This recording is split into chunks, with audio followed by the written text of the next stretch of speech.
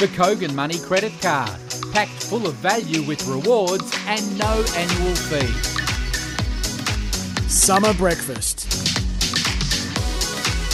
Good morning, everybody. Great to have your company on Summer Breakfast. It is January the 9th. It is a Monday morning, and the McCafe menu, our official coffee partner today, well, has a triple treat of cricket talent, if you like. Usman Khawaja is going to join us, Australian Test opener. Hot off the back of that emphatic series win against South Africa. He'll preview the Indian tour with us as well. Sammy Harper, Renegades keeper batsman, back to form with a big bang at Marvel Stadium on Saturday night for the Gades. And Bharat Sundaresan will tie it all together for us, of course, from SEN Cricket. The Kogan Money Credit Card makes it all happen here, packed full of value, as is my old mate here, Simon O'Donnell. Great to see your smiling face again. Scoob. Good to have you back. How have you been? I've been good. I missed you. Yeah, I missed you too. In fact, I didn't really have to miss you because everywhere I went, I was reminded of your talents on the wireless. I was at the beach. Someone came up and said, gee, Simon O'Donnell does a great job. I'm really enjoying listening to him over summer. I was at Marvel Stadium to watch Sammy Harper go nuts the other night. Just took myself off to the men's room and someone sidled up next to me and said, geez, Simon O'Donnell's been great. I've loved listening to him on the wireless. Everywhere I have been, people have been praising you over your performances over the festive season. I'm a bit of a Simon O'Donnell fan. Indeed. Yeah, see, well, good things come to good people, Sam. Good things come to good people. So Talking of good things, let's go back because I feel like there's a lot of things we've got to go through and get across. Yes. So I haven't seen you for ages. Yes. How'd the cold Christmas day go? Oh, magnificent. Everything the went okay? prawns Good were a day? huge hit. I did think of you as I sat down, though, over various cold offerings and thought, I wonder what Simon's eating at the moment.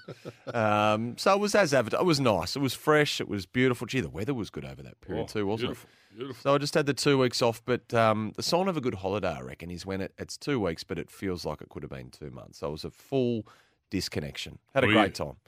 New Beach. house settled in. New all house, good? yeah, we're getting there. Yes, she was a hectic lead up, but glad we did it. We got ourselves in, and our boys turned 8 and 11 over the weekend. They're actually born on the same day, 3 years apart, on January the 7th. That's spooky. Yes, so it's a big event, hot off the back of Christmas every year. So I feel like we've been just punched around a bit in the social department, but good beach cricket, So how playing, do you watching. spend your couple of weeks?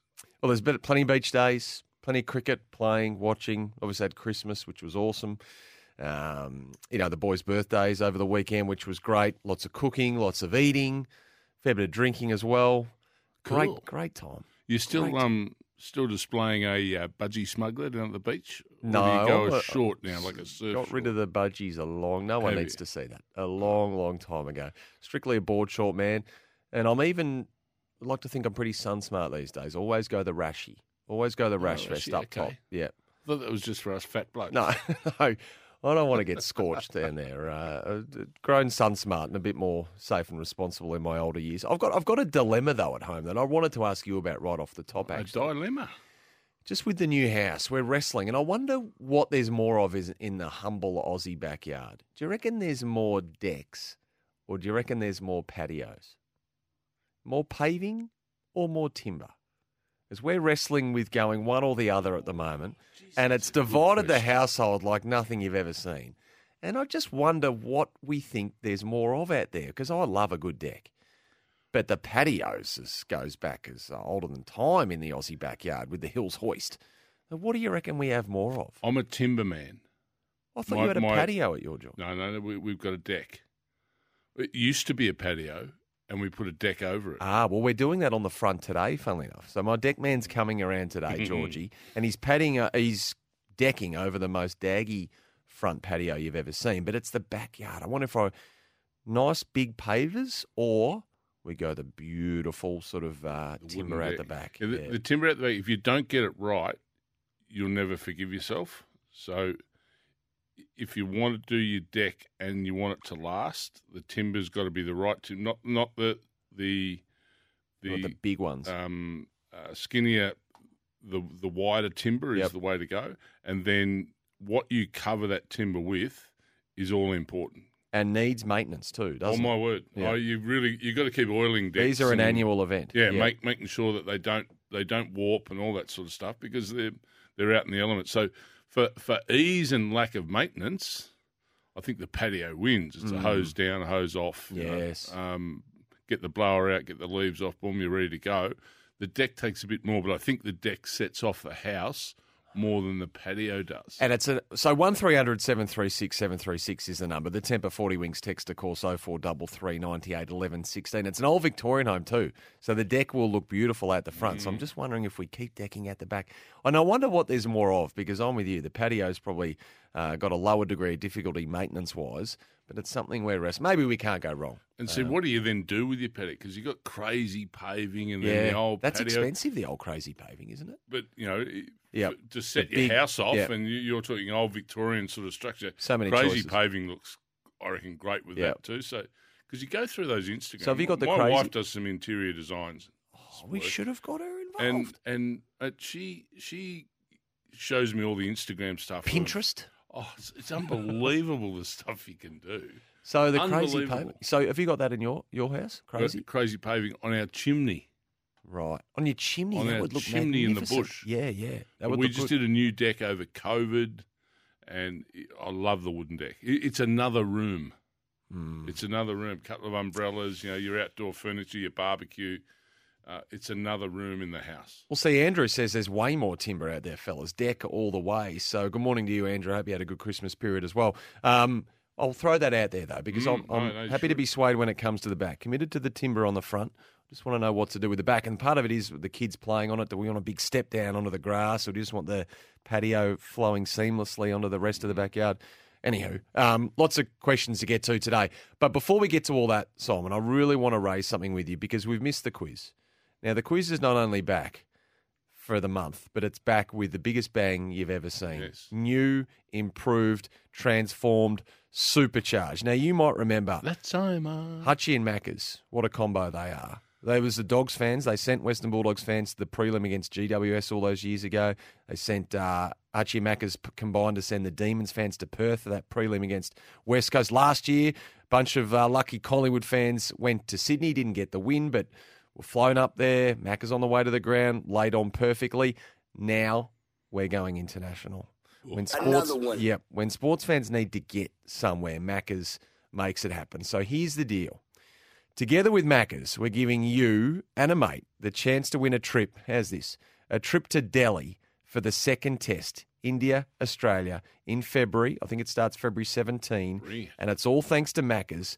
All you need to do is to be crowned the last fan standing. So starting today, Scoob, and every day for the rest of the month, right here on Summer Breakfast, we're going to provide a quiz with 11 cricket questions. 11 cricket questions. Jeez, I'm going to be hard at work there, getting all those done, aren't I? So we're batting order, if you like. And the last fan standing after the 11 will have the chance to win. So on Monday, January 30, all of our daily winners from our 11 cricket questions every day are going to go in to the final last fan standing quiz for the chance to take the overall prize, which is, as I say, flights for you and a mate to Delhi, 5 nights accommodation and premium 5-star accommodation as well. You will be doing it in style.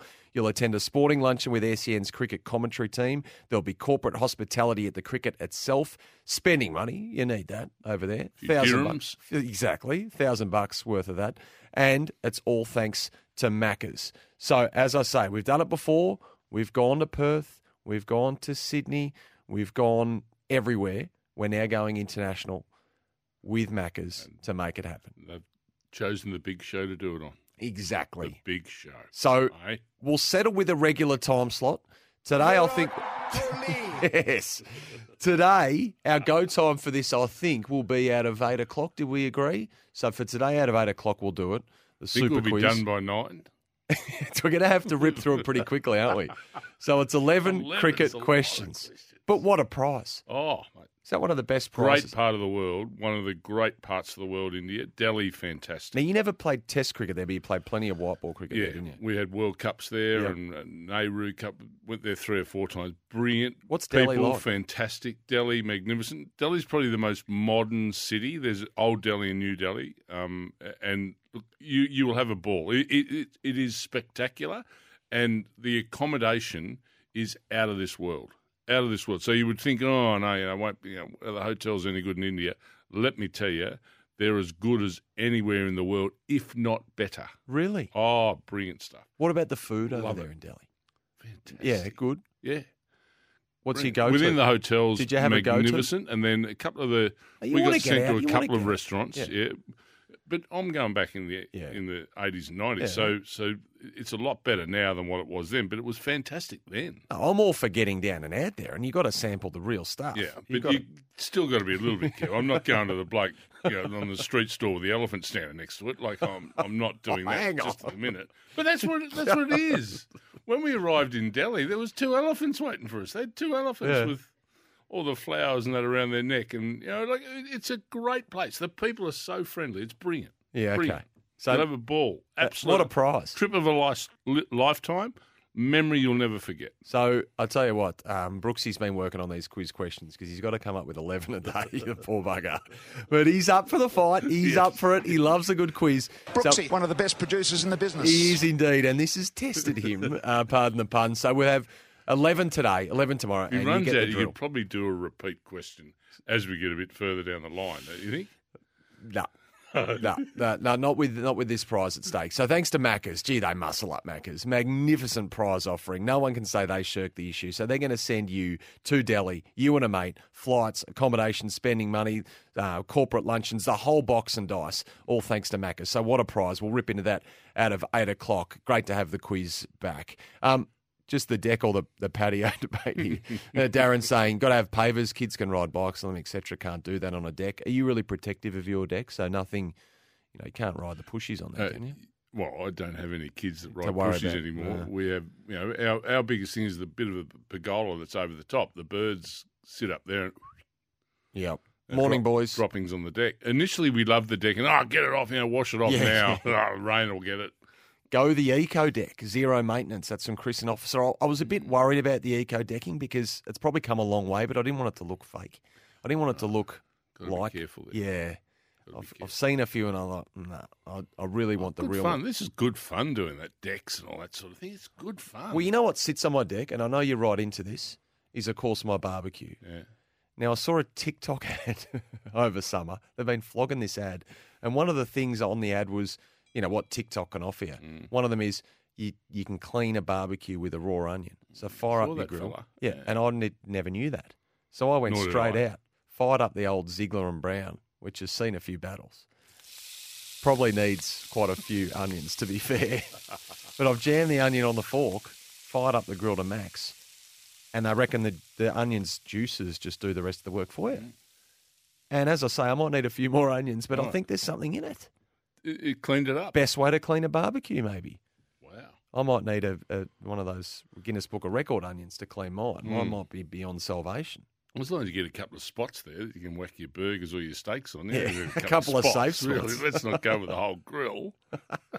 Tim says the quiz is at 6:30. Not at the moment, Tim. It's not. No, it's been supercharged and it's been relocated. So it won't be at 6:30. We'll settle on a regular time. Today we have to do it at 8 o'clock because we've got a trio of great guests, as I say, Usman Khawaja, Sammy Harper and Bharat Sundaresan as well. What did you make of the cricket, by the way, before we get to our first break? Because it promised plenty, just not sure it delivered Well, as much. The Sydney one was massively frustrating.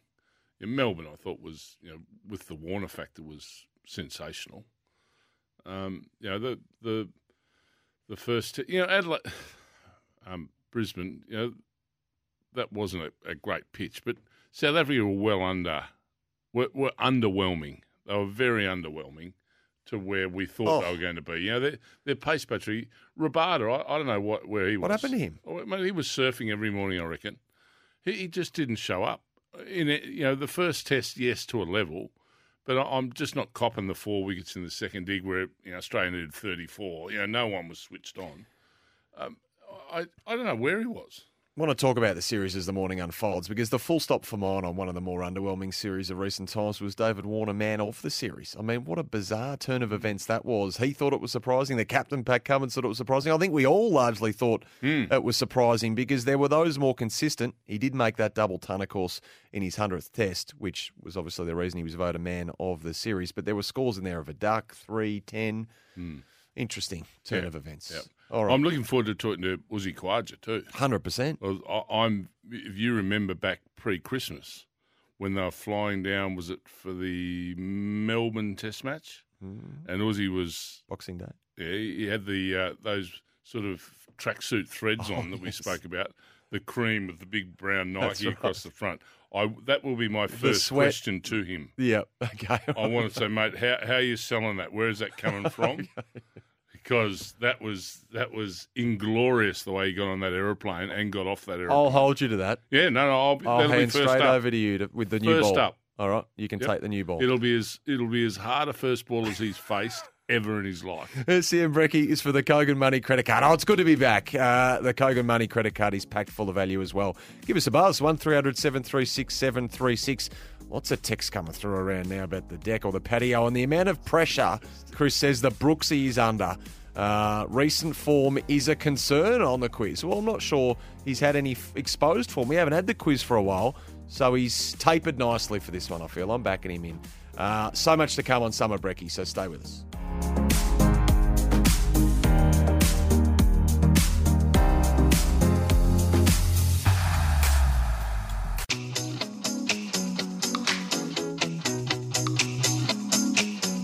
The Kogan Money Credit Card, packed full of value with rewards and no annual fee. Summer Breakfast. Welcome back. Great to have your company. Sam Edmund with you. Simon O'Donnell never leaves part of the furniture this time of the year. He's locked and loaded once again. I'm holding the 40 this morning. You've been holding the fort for me. You've been busy too. You've been everywhere. You had any time to spend with your pretty busy. We had a bit of a break in the middle of the year, so I said, come on, let's hook in over Christmas and get a bit done. So any time spent over the flames back at home there doing what you really like? I know, plenty what of been that. cooking? Plenty of that. Well, we had a bit of a disruption at Christmas. I ended up with COVID for Christmas. Did you? Yeah. You got sick? Yeah, day before. So we couldn't go down to the family and all that. We're having... Your big hot extravaganza. That was all called off. Had to do it at home. So I had to sort of rein all mine back. So, sorry. You poor bugger. Come up with that. So we did the little Christmas for 5. Were you crook? Or were you okay? Just a little bit of a head cold, and that was it. Mate. Didn't stop the day. Still, I slaughtered the meat. What? Oh, the beef! I absolutely slaughtered. What happened? Mate, would have struggled to drive a nail through it. Really? Oh, absolutely slaughtered it. Smashed it. You were talking up your prowess. Oh, no. We did Jenny's ham. Were you here when Jenny rang up with the ham recipe? Yes. We did Jenny's ham. You did that? Absolutely magnificent, Jenny's ham. And she rang the other morning. We had a chat. Yeah. Because I thanked her and she wasn't listening and she didn't know. And so speaking of nailing, you nailed that one. Nailed the ham, not a problem. Nailed the pork, not a problem. Absolutely slaughtered the meat. You won wood. Incinerated it. You've sliced into the forest. I incinerated the meat. What? How have you done that? That's your bread and butter. No. Well, I got the coals too hot, and then I was off preparing the pork and the ham. Actually, it was Jenny's fault. Come to think of it. Oh, too much time on the ham. I was off doing other stuff, and then I've come back and the coals are at nearly 300, and so that's already singed. The meat's gone. And what were you cooking? I was cooking a beautiful ribeye. You've just ribeye roast. You murdered it. Oh, mate, near inedible. Now I know you like to play in the V when it comes to this sort of stuff, albeit the ham was apart from tradition from you. But I tried something new yesterday with the pizza oven for the boy's birthday. Tell me if you. I can't wait to see your reaction to this. I tried a recipe for a pizza, and I reckon it worked. It involved a base not of tomato sauce or tomato, but a pea puree. I pureed peas, wait for it, and I used that as a base. So it was a green pizza, it looked nice. Then roast lamb over the top, mozzarella, now a little bit of red onion in there as well. Then mozzarella, a little bit of, when it's cooked, a little bit of parmesan over the top. So it was like a mushy pea with roast lamb. And the lamb I got from I cheated, but I went to a souvlaki joint around the corner. I think the Greeks do their lamb. So got some of that shaved off. Had that over the top of the Neapolitan-style pizza, and I reckon it is an absolute banger. Nom, nom, nom, nom. It might be my number one. I'm thinking that's... Yeah. When you put on that green puree... You got a cold slice in the fridge? I do. And by Bring the it way, in the morning, will you? And for a couple of them, yeah, I've got to cook some more tonight because often the kids are away, so I kept a few dough balls for me. Sandbag a few off into the freezer just so the old boy can get through the week without cooking anything too complicated. I hope they're not listening this morning. But just a sprinkle just a couple of slices, a bit of chili oil over the top too, just enough to give it a bit of zip. I'm liking the sound of it. I reckon it looks good and it tastes even better. And there was enough oil and moisture in the pea not to Now, sort that's of the harden trick. up. I had to adjust that on the fly because initially it got a little bit too thick. And then when you're spreading that over the dough base, which can be quite delicate before it goes in the oven, you don't want to tear a hole in it. Then you've got all sorts of issues. So, yeah, I had to add a bit of olive oil and a bit of water, just not to lose the flavour of the pea, though. You need that flavour. No, quite right. You don't want to dilute that too much, but it needs to be of a consistency that you can spread. I tell you, it's a winner. Oh, that sounds a winner. I might bring some in. We need a slice board. We got an oven in here? Yeah, we'll whack it in We'll the do microwave or in the cooker thing over there. All right. Well, you're right. I don't mind pizza for brekkie. Okay. Yeah. I'll bring some of that in Done. tomorrow. Done. That's on. I like it. All right. You didn't think I'd like it, did you? No. Your I like eyebrows were raising significantly early on in Yeah, the the piece. pea early but once doors- the lamb entered, you calmed and down. the red onion. Yeah. You know, once though there was, you started There's thinking, enough well, happening. I'd have that on a roast. Yes. So you just It almost is like a roast on Yeah. pizza. very, mate, Oh, like it. No, we're away. Actually, Okay. we've started the year well. All right, good. I like it. All right, the news headlines. Anna started the year well. She ended the year well. She performs all year round, and she's got the news headlines in a moment. You want to get involved on the Tempur 40 Wings text. They are the consumer's choice winner. Tempur mattresses, pillows, and adjustable bases. They conform to the exact shape of your body. And speaking of Anna, she's got a news update now, which means we'll grab ourselves, oh, geez, I love this time of the morning, a McCafe coffee, which is smelling magnificent through the doorways here. We'll be back in a moment with a sports update. Plenty happening around the sporting world, and our sports update is for Toro. Above or below ground, you can count on Toro. Am I pronouncing that correctly? Toro. The Sydney Test finished a draw. Australia could just manage 6 of the... Well, they only needed 14 wickets on the final day, Scoob.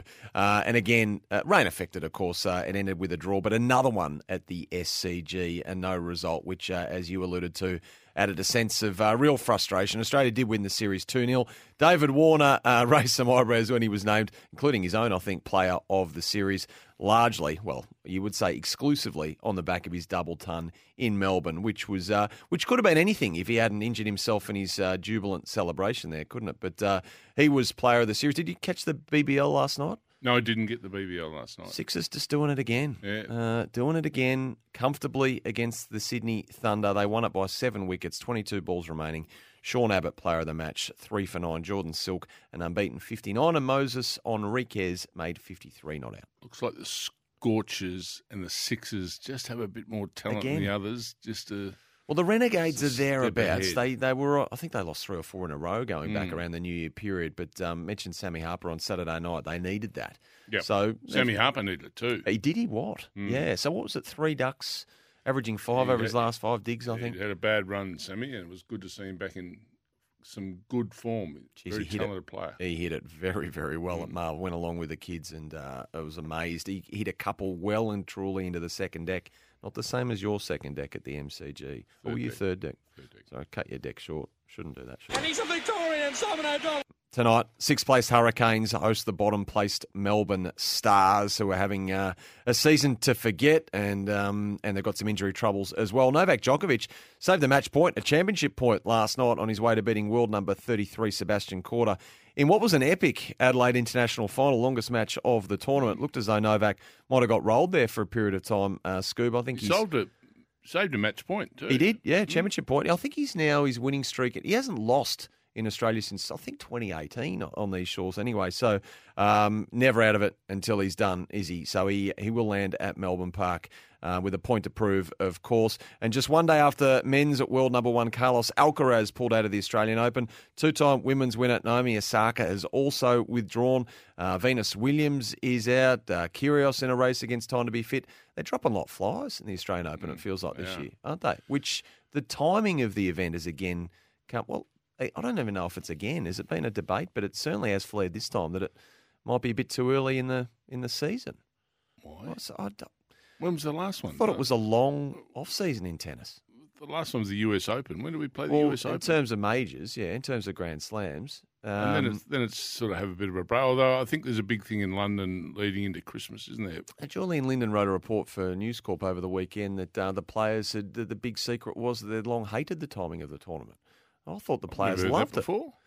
Did you read that? It was an interesting piece from Julian. Now he's pointing to the fact that there's all these withdrawals. Is is really the thing that they should move it back to February, and it's just too hard, and everyone's aware that they need to change, but they can't change.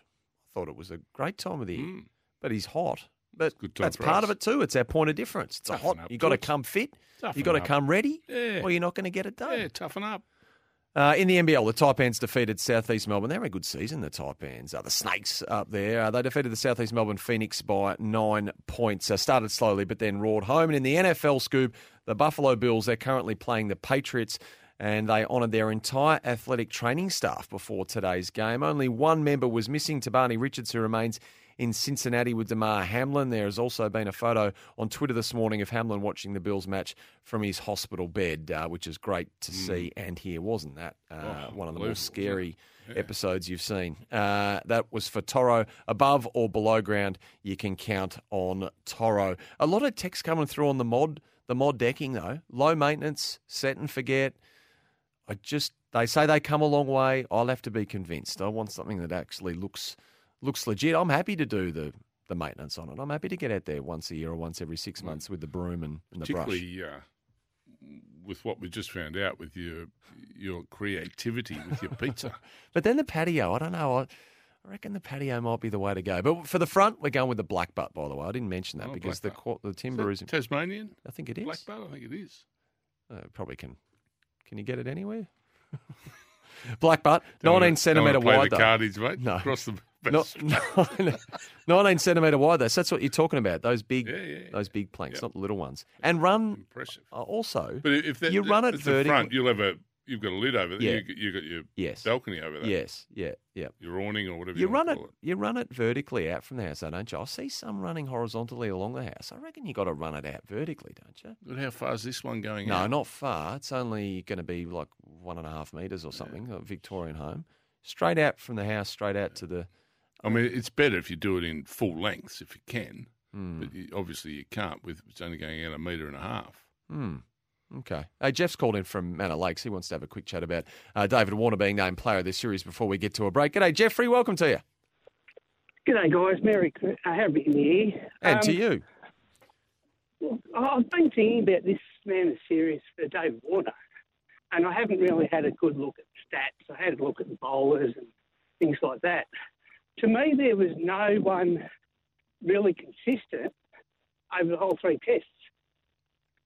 No. So Jeff, how it worked was Smith made 231 runs, Head 213, Warner 213, Khawaja 209. We'll speak to Usman a little bit later on in the show. So they're all finishing within 20-odd runs of each other in the aggregate. With the ball, Paddy Cummins 12 wickets at just a tick under 17. So as you say, no standout. It turned out that Warner, Head and Khawaja were in a 3-way tie for the player of the series because there's a relatively rigid voting system, if you like, involving the broadcasters and TV and radio. They vote on a 3-2-1 per organisation. So it was pretty tight. But it came down to consistency for mine, where Head was consistent, Smith was consistent without that big score, although Usman Khawaja did make 195 not out. And so they gave it to Warner for the double ton, Scoob, with other scores of 3, a duck, and a 10, I reckon, to make up his 4 digs. But there wasn't a standout, as Jeff is referring to. Yeah, so I think there was. Who was that? Travis Head. Yep. I So think- scoring it basically a runner ball as well. Yeah, run a ball. 2 of his innings were crucial. He changed the momentum of the way Australia were batting. So yeah, I dispute they were all equal. I think Travis Head was well ahead of the other 2. What did you think, Jeff? Yeah, I'd probably agree with Scoop.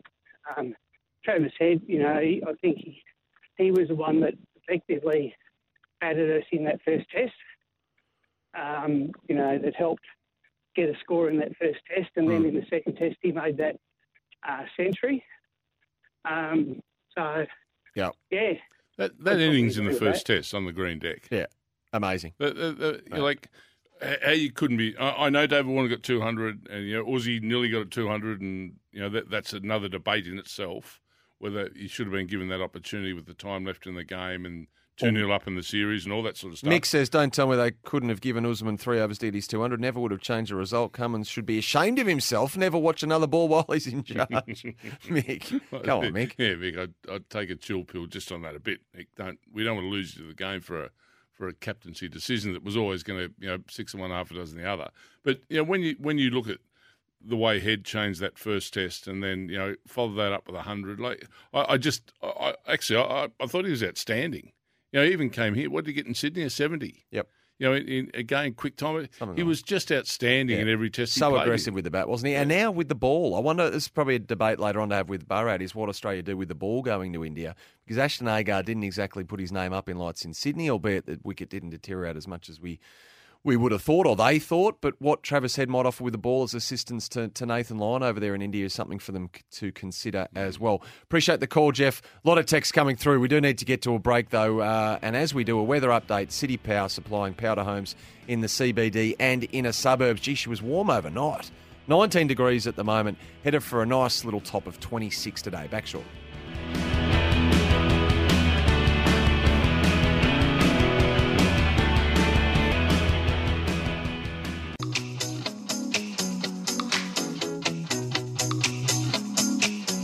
The Kogan Money Credit Card, packed full of value with rewards and no annual fee. Summer breakfast.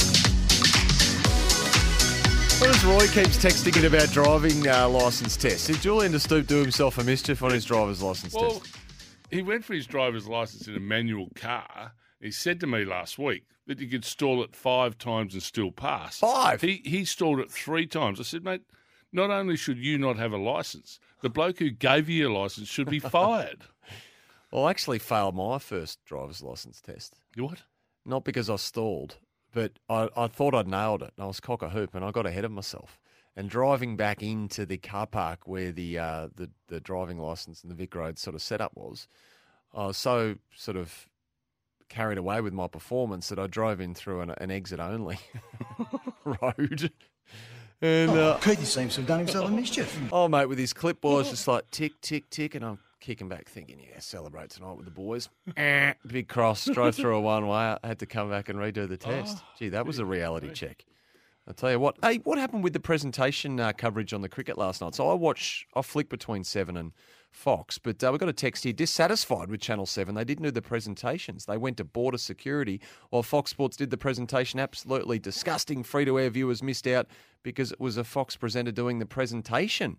Shame on you, Channel 7. Was that a rights issue? I did. Once it had finished, I didn't stay for the presentation. So that was clearly a rights issue.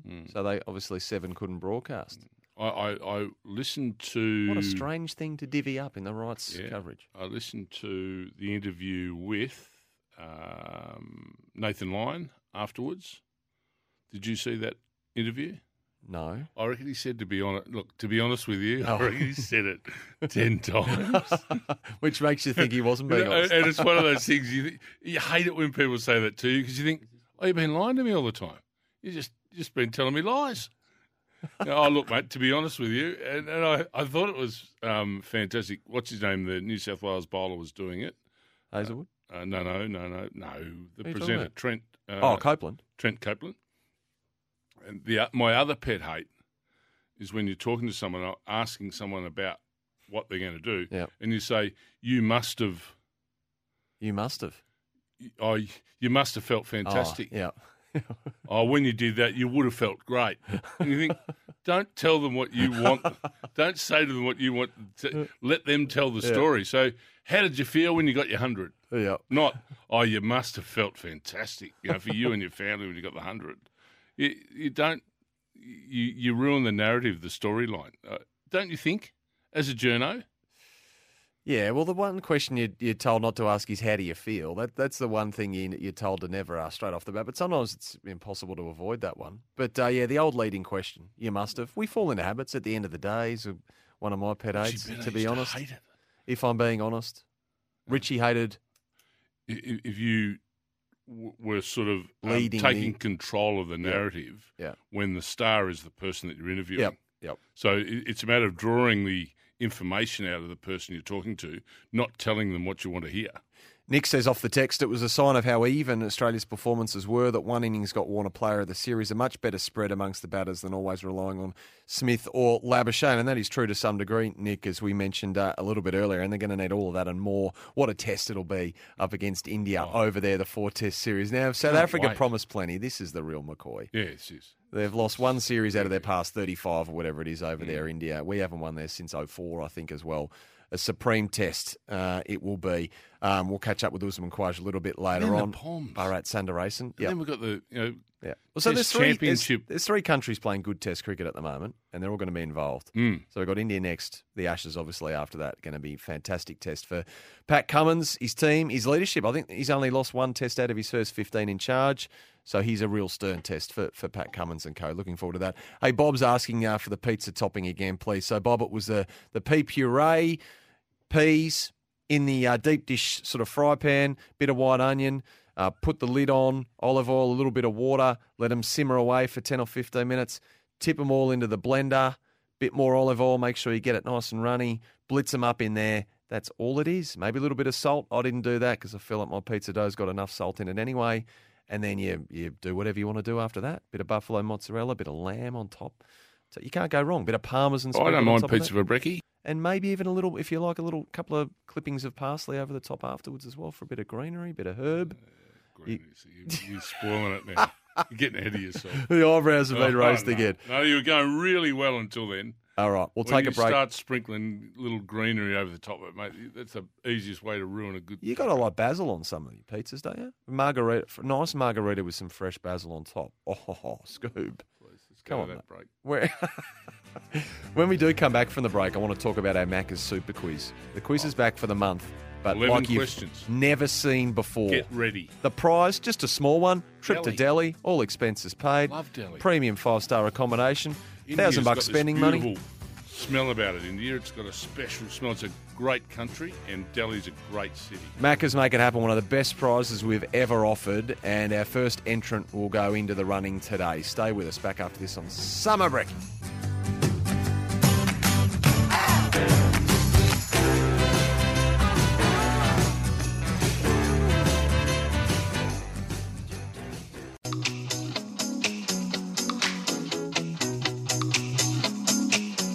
The Kogan Money Credit Card, packed full of value with rewards and no annual fee.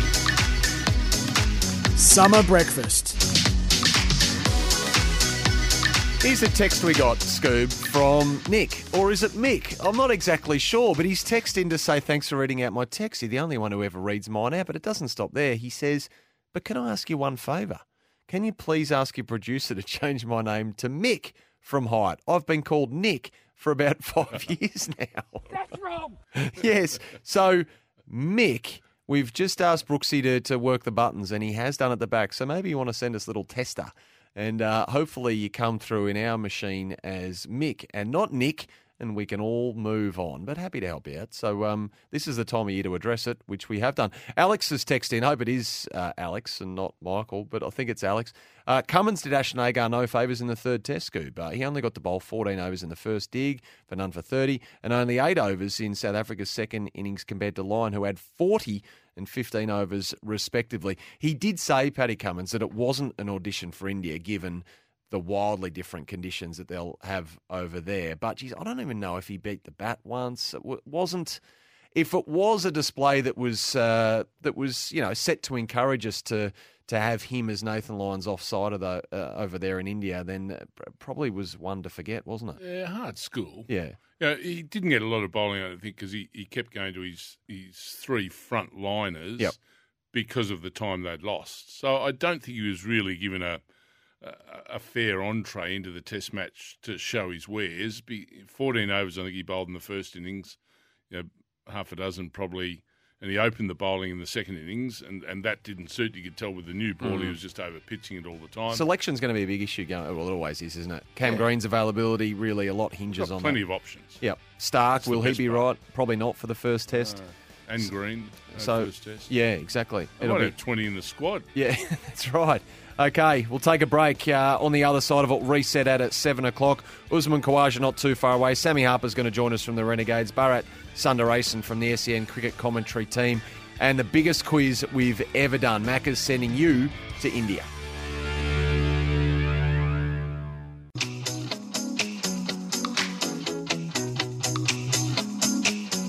The Kogan Money Credit Card, packed full of value with rewards and no annual fee.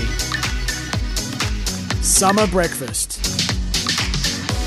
Great to have you on board on a sunny, bright Monday morning in Melbourne town. Sam Edmund, Simon O'Donnell with you. The McCafe menu has Usman Khawaja, who's going to join us in about 10 minutes' time. Sammy Harper from the Renegades back in form, and Bharat Sundaresan will review the Test series against South Africa and perhaps preview our tour to India coming up. Of course, Bharat from the SEN Cricket commentary team. In the end, we're chasing a 5-0 perfect summer, Scoob, but our summer ends with 4. In the end, that SCG test, bad light issues. The grass skimming catches were a real topic of conversation as well. Blimey. In the end, another SCG draw. Rain affected, of course. 14 wickets too many on the final day on a track that just didn't quite break up as much as Pat Cummins and co thought it might. But the grassed catches, I mean, they had one, we had 2, Steve Smith, both of them.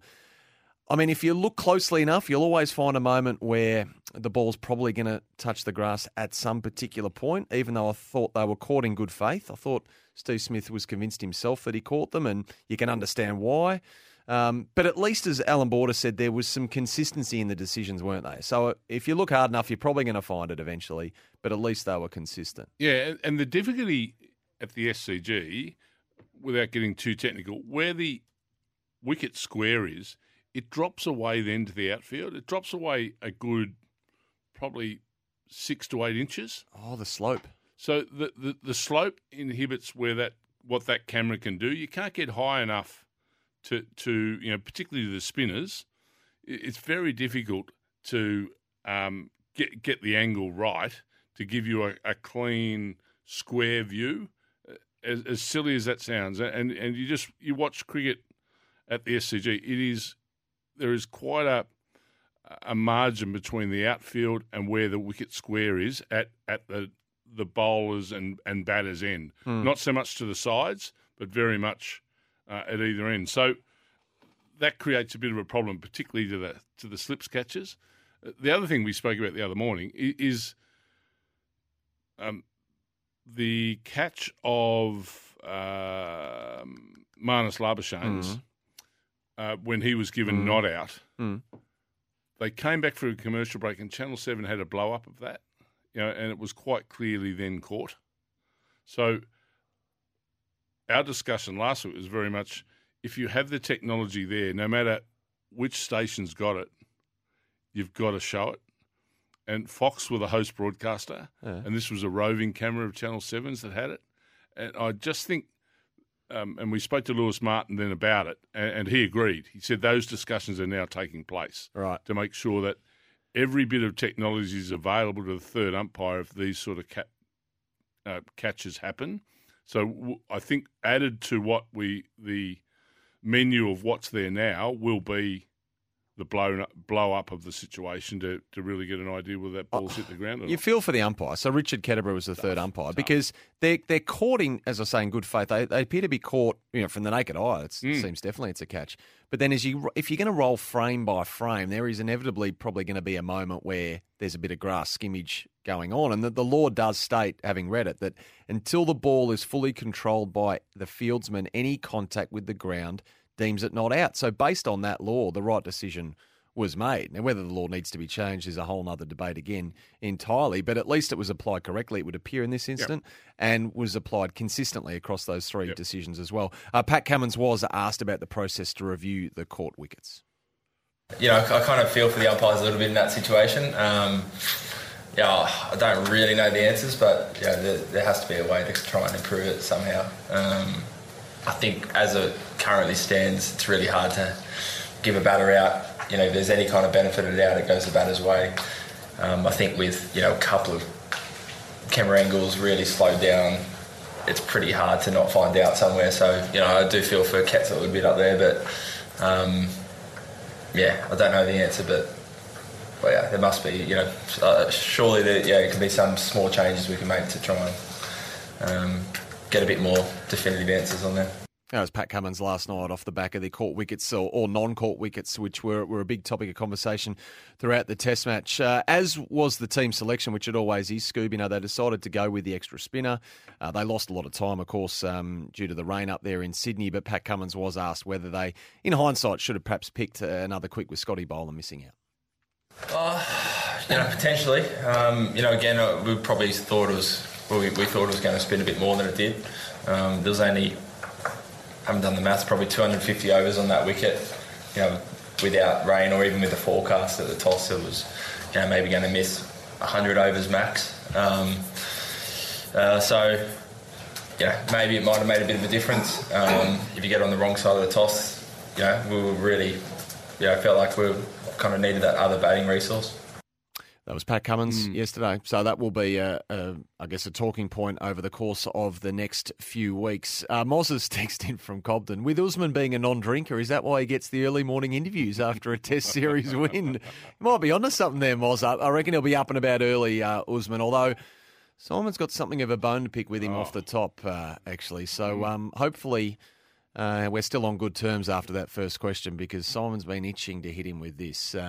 Anyway, we'll take a break and we'll get him up next. Of course, he will be a central figure in Season 2 of The Test, the Fly on the Wall documentary from Prime, which, I don't know if you've seen the preview, Scoob, looks absolutely magnificent. The Tim Payne saga, the Justin Langer saga, the Ashes series as well. The captaincy change with Cummins coming in, so much to talk about and so much for us to witness. It'll be magnificent. So we'll preview that with Usman as well. We'll review his magnificent 105 not out. He was said to have every right to be pissed off that they declared on him, but I wonder if he actually was, given the circumstance and the weather and the delays involved. We'll find out after this break, so stay with us. Usman Khawaja is up next.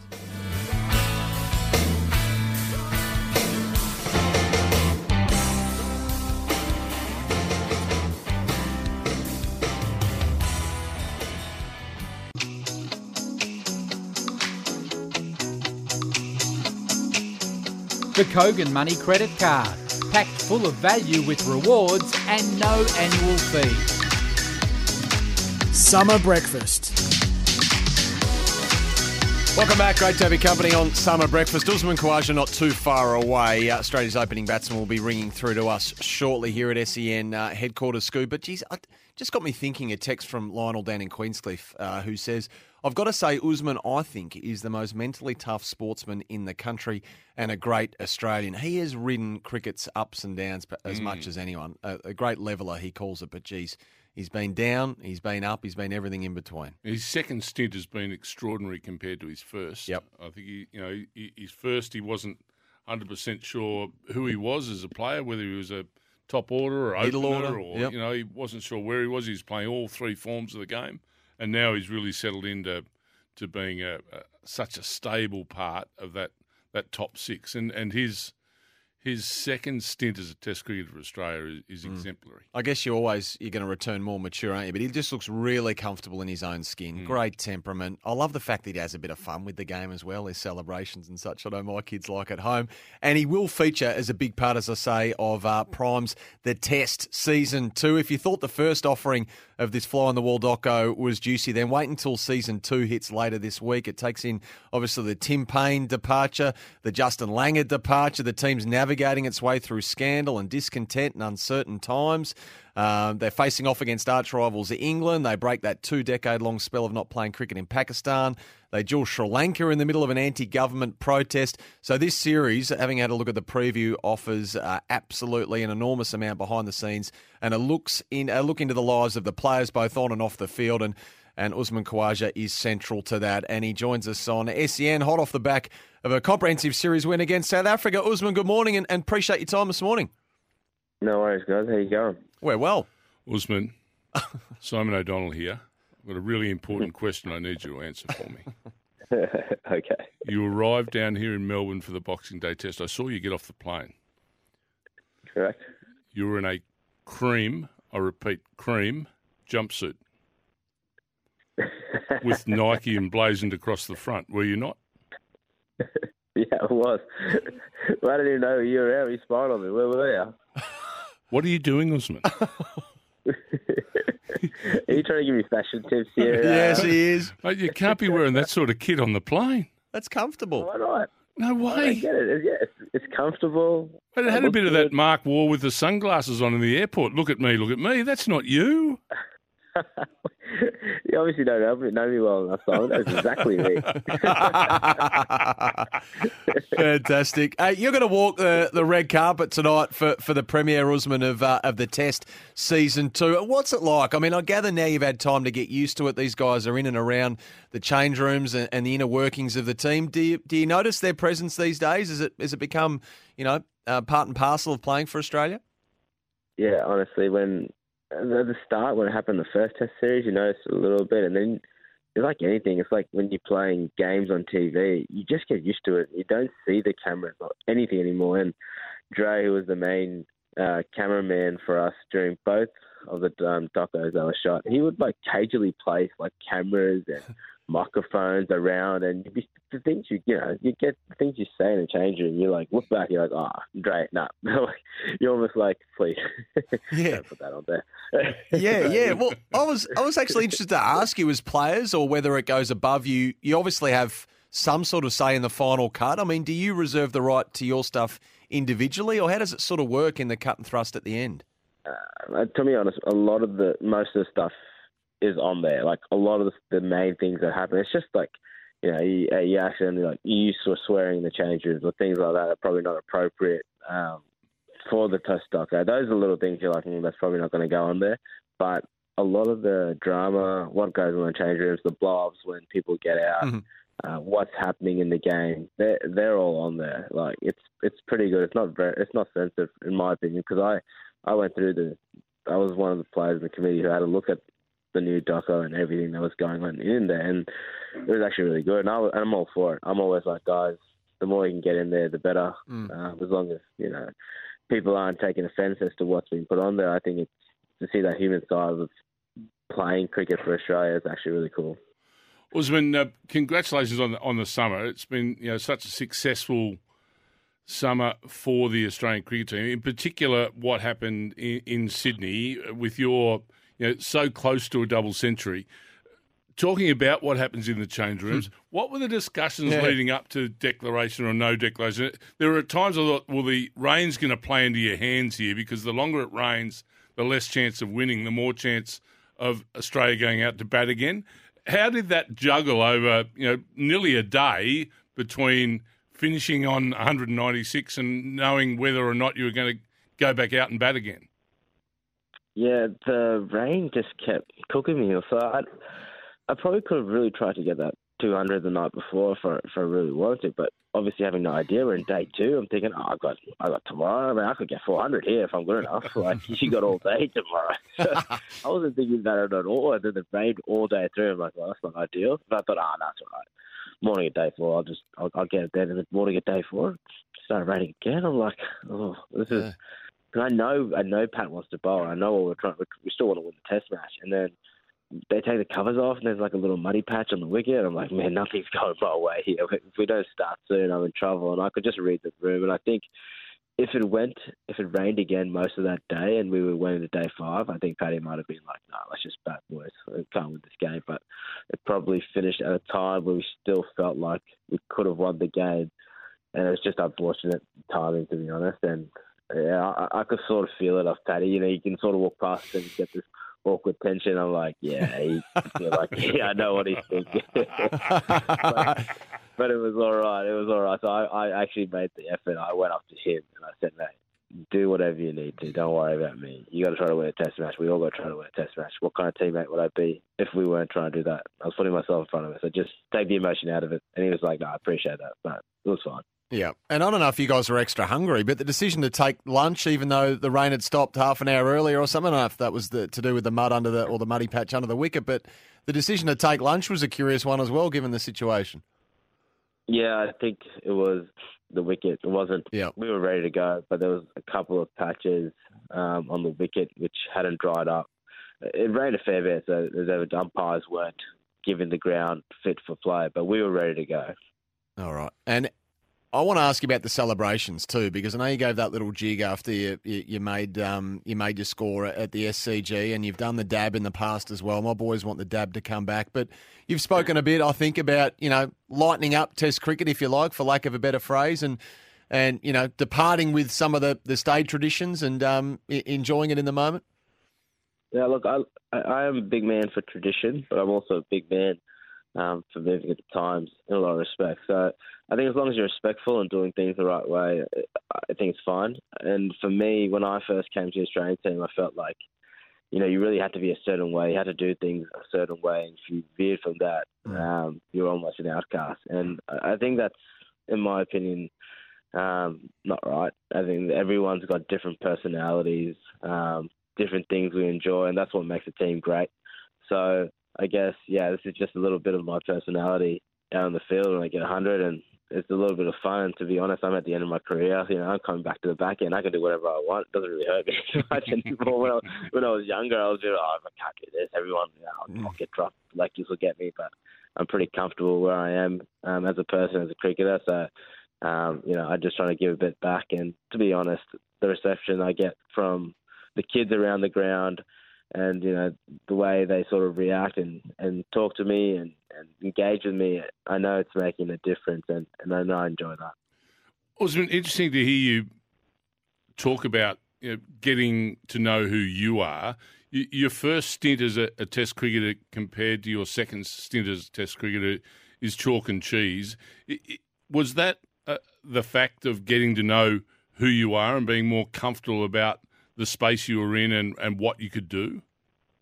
Yeah, I think, Simon, you would have played, and I always say to the boys, I was probably at the end of that really hard knocks, kind of toughen up, keep your head down, don't say a word era. Like when I first came in the team, New South Wales, even we had, the big names like Stuart Clark, Brad Haddon, Michael Clark, Simon Kadich.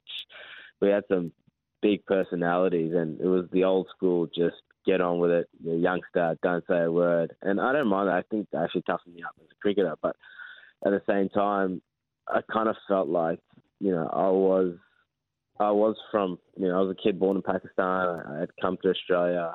For me, it was always tricky to kind of fit in. And I always wanted to fit in because I didn't want to feel like the outsider. So I tried to do everything I could to fit into the team. I tried to dress the same as the guys. The only thing I didn't do was go out and drink with the boys. And I did feel like at some point that hindered me creating relationships early on in my career. I felt a little bit outsiderish. And when I dropped 3 times in my first 9 tests, I remember I came back from it thinking, I'm not sure if I want to play Test cricket again. I didn't really enjoy that.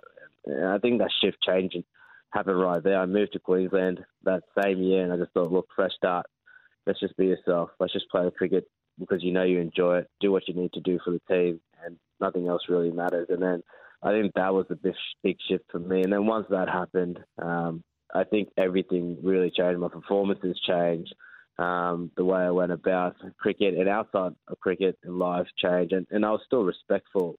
And I think everyone respected me actually more for that because they could see that actually, like, this is the real Aussie. Yeah, you can tell you're in a great place too. I wanted to ask you, looking forward now to next month, just how enticing this Tour of India is. I mean, we know where they sit. I think they've lost only one of their last 30 home series, which is a staggering run. Australia hasn't won there since 2004. What level of challenge awaits you over there? Huge challenge. We haven't won there for so long. We've tried so hard. I actually thought last time, I was carrying the rinks there last time, so I saw it firsthand. We probably should have won that series. We had our opportunities to win, but we just couldn't get over the finishing line. It's probably the toughest tour for us as Australians. Indians make it very tough. It's obviously a tough place to tour. The wickets, are very different to what we've ever gotten, and actually their players are very skilled in those conditions too. That's the biggest thing. So I've been there a lot. I've been on 2 tours over to India. I genuinely believe that the team we have at the moment and the experience we have guys going over their second, third, I think 4 tours back into the subcontinent India. So that experience is invaluable, and I think this is probably one of our best opportunities to go over there and win a series. Well, the Test Season 2, it's available this Friday on Prime Video. I can't wait for it, Usman. And it's not all, controversy and difficulties with the team in and outside of it. I'm sure there's some amusing moments as well. Is there anything we can look forward to there with any of your teammates maybe just having the piss taken out of them a bit that we can have a chuckle at? Yeah, there's a lot of funny moments. I don't want to ruin all of them, but a couple of ones that stand out to me is when before Scotty Boland debuts in MCG, he wasn't supposed to be playing this game, so I think I bullied him out of a change room position, just big dogged him, and then later found out that he was playing and I wasn't playing. It was a little bit of an awkward moment. Yes. I did the fake token. Oh, you can sit here if you want, Scott. You can sit here. He's like, nah, I'm right. Okay, cool. I love it.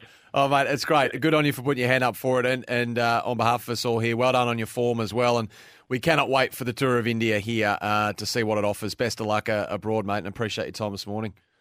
No worries. Thanks a lot, guys. Cheers. Usman Khawaja joining us there. What a gentleman he is, and what a great character of the game. Certainly is. Yeah. He's really grown into his character, hasn't he? And an integral part of that team, and great to see him enjoying himself, having some fun and telling us who he is. And I mean that too with the Test, because it must be confronting, for speaking about the traditions of cricket, to have a full camera crew come in there, even though they do it well these days, and they're relatively, low key and keep themselves in the background. It's a big thing to open yourself up for that sort of stuff, and it's good that he puts his hand up for it. Timing couldn't be better for that to be being released. Couldn't be better from a cricket perspective. Yeah. Just that debate that's been going on, the relevance of the team. Whether we like them. Do we like Pat Cummins? Yeah, Pat Cummins said that was a big beat up too, by the way, didn't he? All that sort of controversy. Couldn't be a better time for this to be released. And Mick was keeping account of the "to be honest" mentions, just the two. Just the two, I think someone said there. Nathan Lyon was far more prolific than that last night. Yeah, so two, to be honest. So at last count. Two. Yes, indeed, Richie. Georgia and Namurka. I can't believe the covers leaked at the SCG. This wouldn't happen at our club. Namurka and our budget for covers would be slightly less than the SCG's. Another reason to take the Test to Tassie. That's another thing we haven't spoken about yet, is the sponsorship of the covers.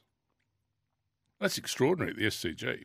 Go on. The sponsorship of the covers. Yeah, go on. The NRMA. Yeah. Well, when you roll them out, there's the sponsors' name. Yeah, well, it's clever. If they don't leak. So how do you pay for that? What do you mean?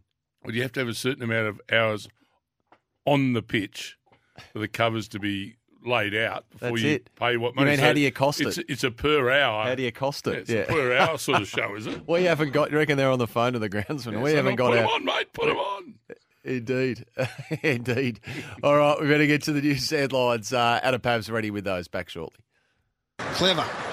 Not a lot of love for the SCG, Scoop. Not only the covers leak, people saying here also spend some money on that ground to sort the lighting out. Should lose a point as a test venue like the Gabba did for a poor wicket. They've got good lighting up there, don't they? They play AFL footy night games up there. Good text from Mark. NRMA, they've refused to pay. Yeah, that's right.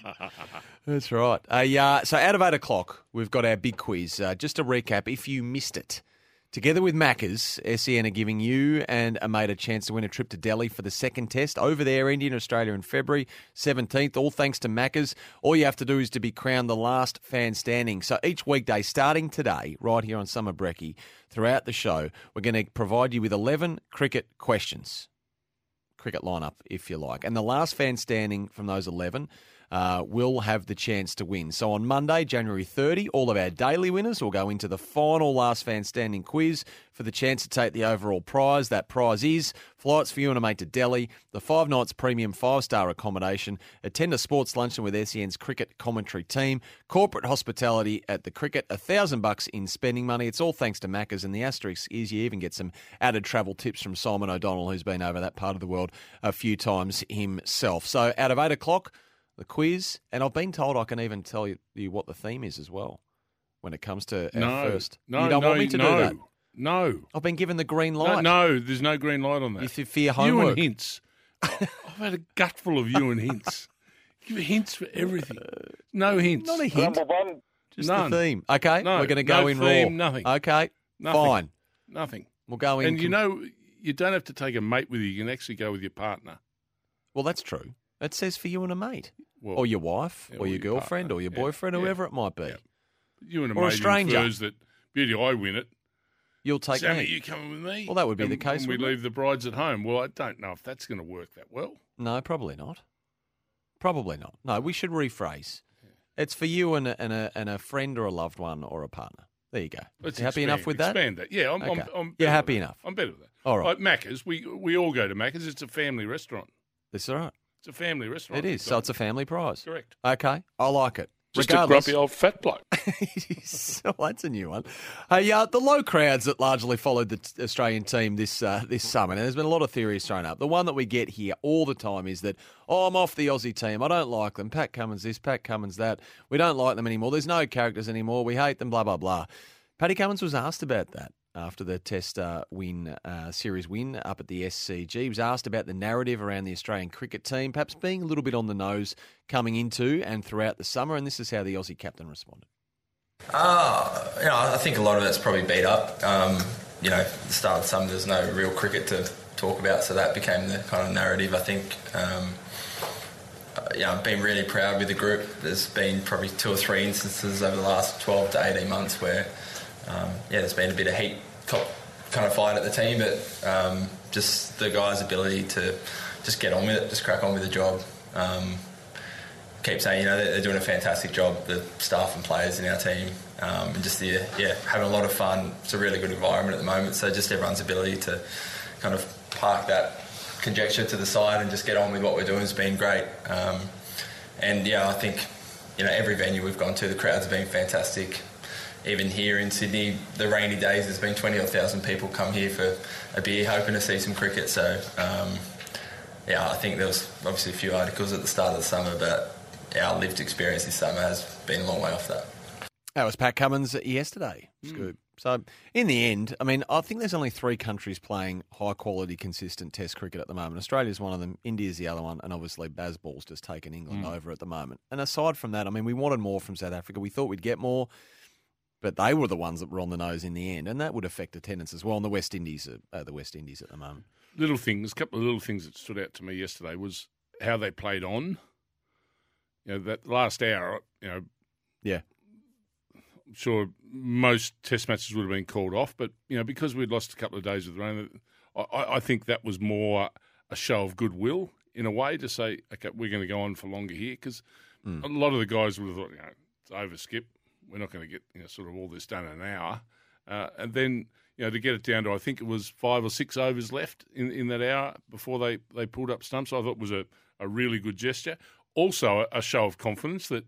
Hey, we're not out of this yet. We can still do this. Yeah. It was a really show of faith from the captain to say to the bowlers, come on, we can still do this. And Marnus Labuschagne, when he came on, and in the end, Ashton Agar, they looked really dangerous. Did you see Steve Smith's delivery, his leg spinner? Oh, I don't reckon it nearly even bounced twice. I don't think it got past halfway. That was the most ridiculous delivery I've seen for some time. If you haven't seen it, words probably can't do it justice. But, geez, it wasn't even a half track, I don't reckon. It was an incredible ball. Anyway, they were trying to York him with the second bounce, they were saying on the telly. Yeah, that's right. That's right. Shortcut. We'll continue our cricket conversation after this break. Bharat Sundaresan, love hearing from him, from the SEN cricket commentary team, of course. He'll review and preview with us, knows the game inside and out.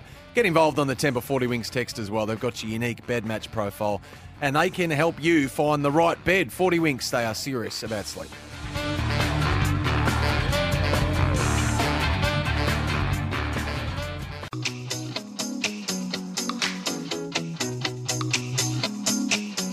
The Kogan Money Credit Card, packed full of value with rewards and no annual fee.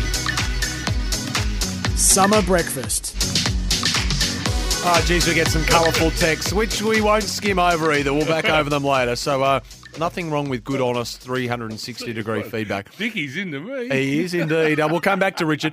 I'll tell you what I've loved over the summer and the summer of cricket is hearing this man on the wireless, right across the T20 World Cup, into the Tests, into the ODIs, right around the country. Bharat Sundaresan has become a part of the furniture here at SEN, and he joins us on the line ahead of Scoob. I think is a significant road trip for the great man. Bharat, welcome.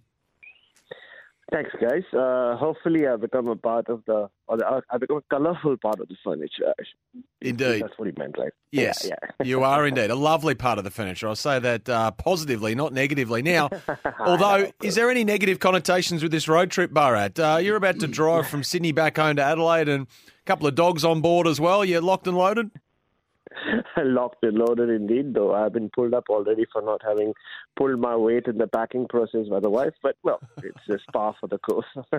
No, it's fun. I've done it a couple of times before. And we'll stop randomly here and there. And it's good. I mean, every hour you need to take the dogs out, that's all. And it's a lot. I think I've seen more of Australia on the road than a lot of people who've lived in this country for many, many years. Yeah. It's funny when I speak to people about the road trips I do around here. It's just the best country to do it in. Brett, we'll get onto the cricket in a sec. How do you get from Sydney to Adelaide? Do you just come down the Hume through Melbourne, or do you go cross-country? No, I mean, the shortest route is to go through Mildura. So you kind of cut across through that part of Victoria and go to Mildura and then just cut into South Australia. But I do remember doing it once when COVID was at its peak after the India tour, where I couldn't go through Victoria, so I had to go all through the central part of the country, through Broken Hill. That took me 2 days, but actually it took me 7 days. That was a fun ride as well. And I had no wife or dogs on that occasion, just me and the vast expanse of Australia's hinterland. Well, Bharat, while we're on the subject of geography, Sydney and its test match, does it need saving? Well, it's almost headed in that direction, isn't it? Like, 6 draws in the last 8 games and so much of rain, or like so many rain-affected days. This one as well. I thought this was set up as a very exciting test match because the pitch was expected to break. And if there was sun, and if the rain had stayed away, it would have broken up. And that's what the Australians wanted. They wanted this to be the perfect dress rehearsal for that India tour. And we saw, even with one full day of sun on it yesterday, it started playing tricks by, say, the third session. But we have to do something about it. You can't just keep saying, no, it's just the weather, it's not in our control. Because it is a marquee event in the Australian sporting calendar. And it can't be a wet drab year after year. So I don't know what they'll do, whether my suggestion was leave an 8-day window, and whenever it's sunny, just go out there and play. But I don't think that's a very popular opinion. Brett, the side does want confidence before it goes on a tour of India, which is always an enormous challenge for them. So I suppose when you then go back and look at the test summer, out of 5 tests, they've won 4 of them. They leave our shores as a very confident unit.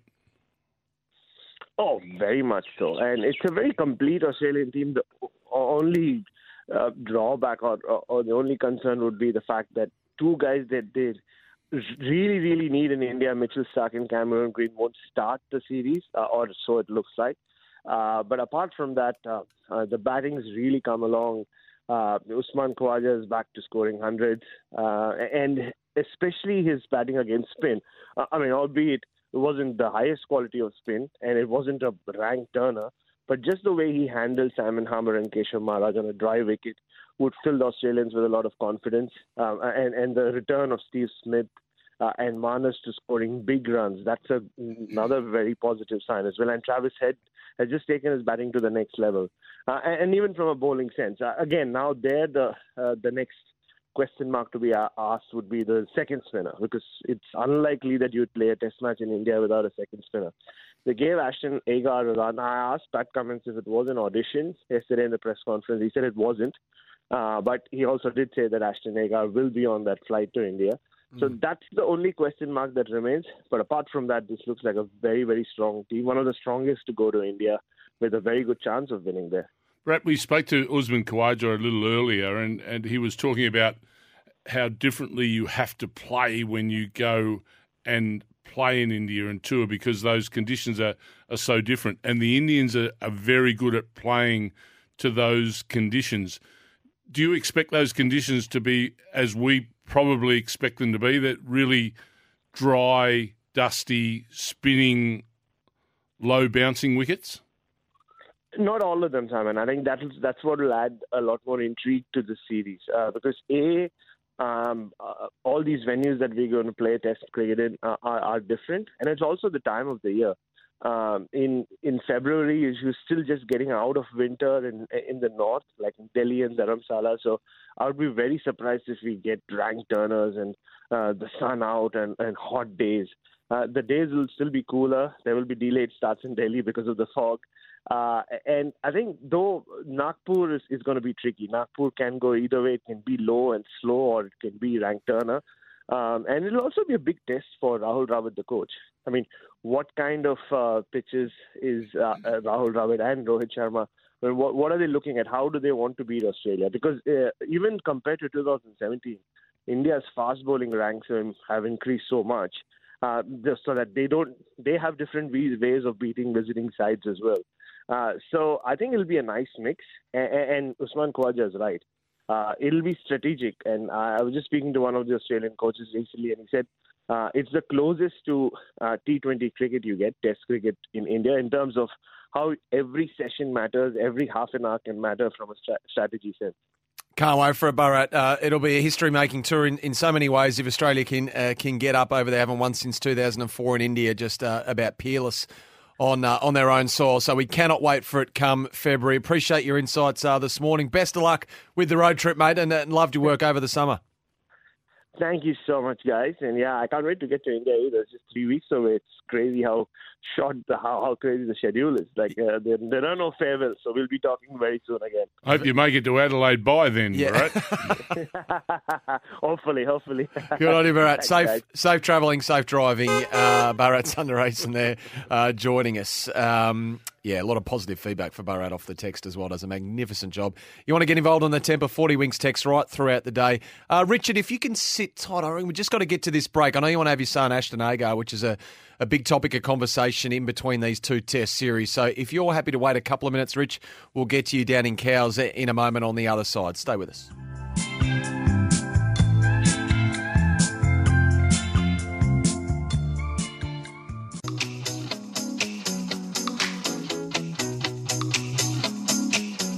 The Kogan Money Credit Card, packed full of value with rewards and no annual fee. Summer breakfast. Welcome back. Let's get into Phillip Island, Scoob, where Richard's been very patient waiting on the line. He wants to talk Ashton Agar and perhaps his spot on the plane for India. Richard, thanks for waiting, mate. Good morning. Is Simon there? He is here. Simon, good morning. Simon Agar, I don't know whether he measures up. I don't know. I don't think he could just bowl left arm into right-handers, no variation, no change of pace, can't spin the ball. Yeah, that's not a massive rap, Richard. That's a flat bit of feedback. Yeah. Richard, look, he's played so much white ball cricket. I'd like to probably cut him some slack and just let him get into a bit more red ball cricket and get that drift and maybe some flight back into his play, because so often he's bowling quicker balls, dart sort of balls in all the cricket he's been playing over the last few years. So look, I'd like to cut him some slack. I thought his last few overs last night were really good. He was bowling him into the right spot, had a bit more control. He lost control of the ball when he came on bowling with the new pill in the second innings. So, and he only bowled, I think, 13 or 14 overs in the first dig. So 14, yep. Yeah, I wouldn't give up on him after one Test match, but I'm also understanding a little bit of what you're saying. It's hard for these guys to turn around what has been years of white ball cricket and put Adam Zampa in the same category. Years of white ball cricket, and then suddenly get to a Test match where you're trying to get the ball above guys' eye lines and try and outsmart them through the air when they haven't been or had to do that in 20-over cricket or 50-over cricket. Appreciate the call, Rich. Great to hear from you again. After the news, it's time. Scoob. We're going where we've never gone before. A quiz supercharged, 11 questions with a prize that I'm not sure can be beaten, to be honest. It is an absolute whopper. Together with Maccas, we're giving you and a mate or a partner or a wife or a husband or a boyfriend or a girlfriend the chance to win a trip to Delhi for the second test of this series. India, Australia in February. It's all thanks to Maccas. You've just got to be last fan standing. So we're going to do 11 cricket questions every day from here until the end of the month. And if you answer correctly, keep going. Incorrect, you're out. The finger goes up. We'll take the next caller. Your aim today is to be our first last fan standing to go into the running, the trip to India for the second test between the Aussies and the Indians. So call right now, 1300 736 736 to take your spot in our batting lineup. Back shortly.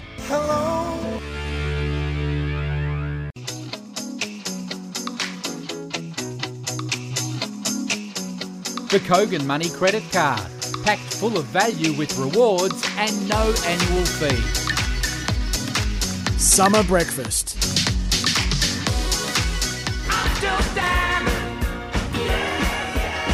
Last fan standing, thanks to Maccas. Oh, yes, indeed. We're not mucking around here, Simon. No, this is the quiz with the whole box and dice, and that's why we have got a caller lineup that could sink the Titanic. It is huge, this. The prize, a trip to India for you and a friend or a loved one or a family member. Regardless, you get to go to the second test, Australia and India, in February, only a month or so away, and all laid out for you. Spending money, 5-star accommodation, a whole box and dice, all sorted out.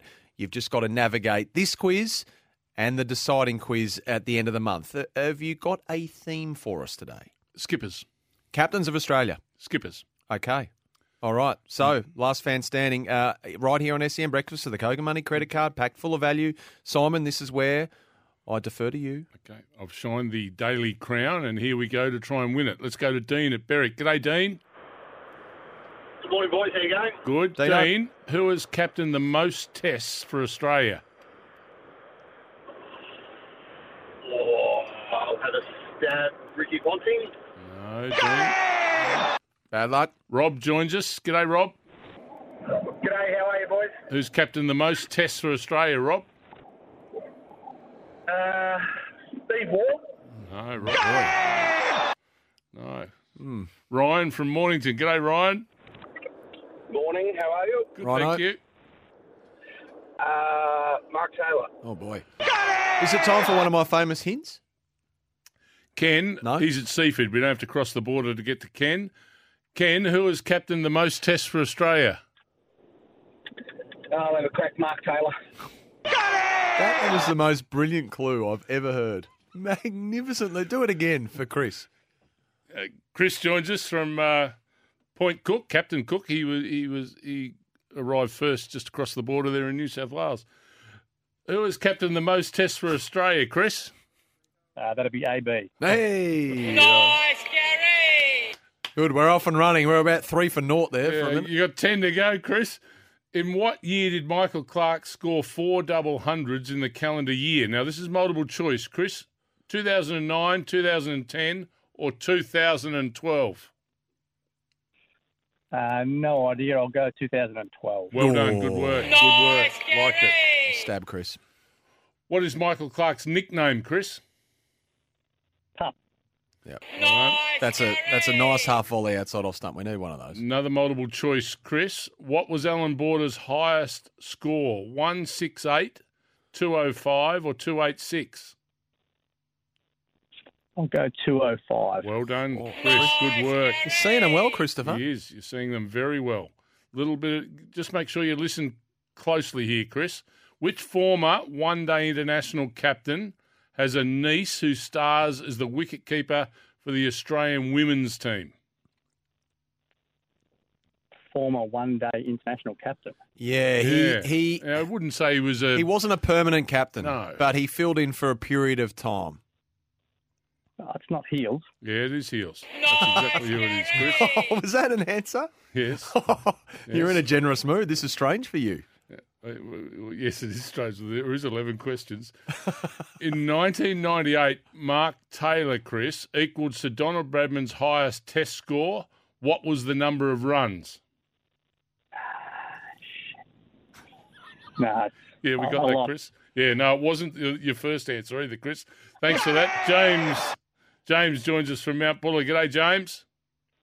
G'day, guys. How are you? Jimmy. Good. James, Mark Taylor in 1998 equalled Sir Donald Bradman's highest test score. How many runs was that? Don's was 3-4, so I'm going to say the same. Yeah, that's it. That Well is done, it. James. Good work. logical thinking there from James. Yeah, good work.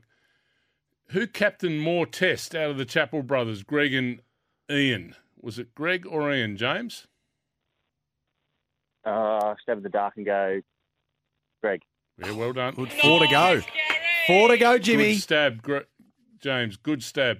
How many sixes did Sir Donald Bradman hit in his career? Now, this is multiple choice. 8, 6 or 4?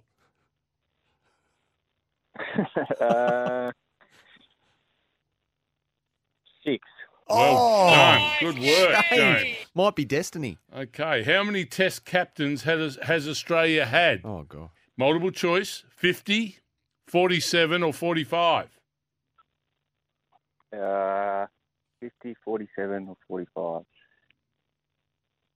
47. Well done, James. Good work. You are joking. I'm loving the cut of your jib here. Righto, James. Statistically, which captain has the best international record? Ricky Ponting.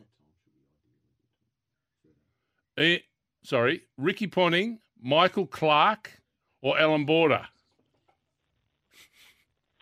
I'm going to go with punter. Yes, Ricky Ponting's correct. Hang on, is this for the lot? This is This is it. We're up to 11. This is it. James, it's been a fair old run. One more and you're in the draw. Tough one. Which war brother is older, Steve or Mark? Mark.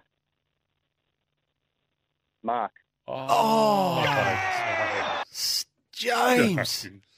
James. Sam from Aspendale. G'day, James. Sam. G'day, guys. Hope Gee, that was good timing. Yeah, I hope you've been listening intently, Sam. Which war brother is older, Steve or Mark, Sam? Well, given Mark's nickname as Junior, I'm going to go with Steve. He's done it. He has done Sam, it. you're in the draw.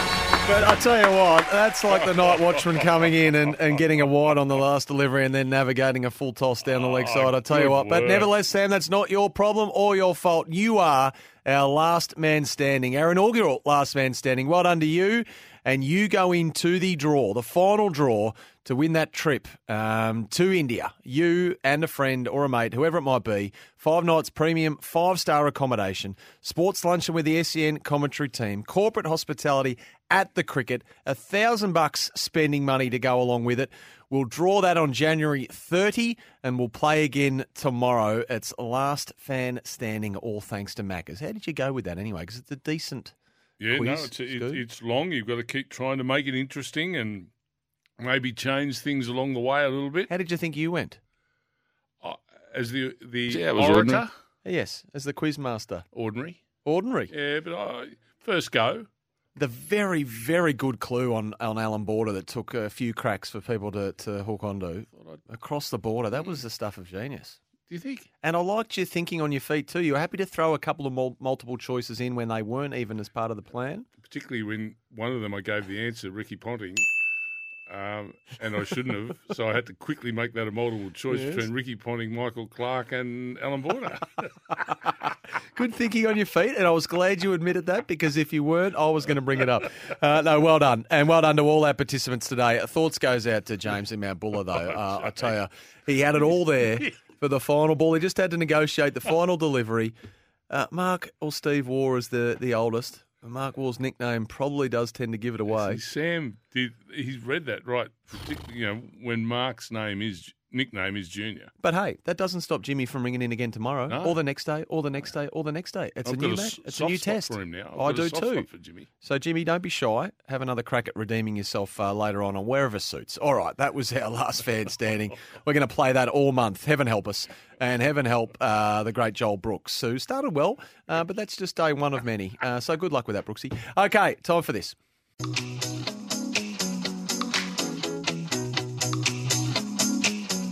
The Kogan Money Credit Card. packed full of value with rewards and no annual fee.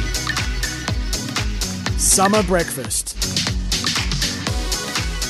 The Charlie Battisti & Co. Melbourne's finest facility for the repair of prestige German vehicles. Get your repair process started. Questions without notice. Now, my first question without notice to you is why didn't Usman that's mine. Khawaja?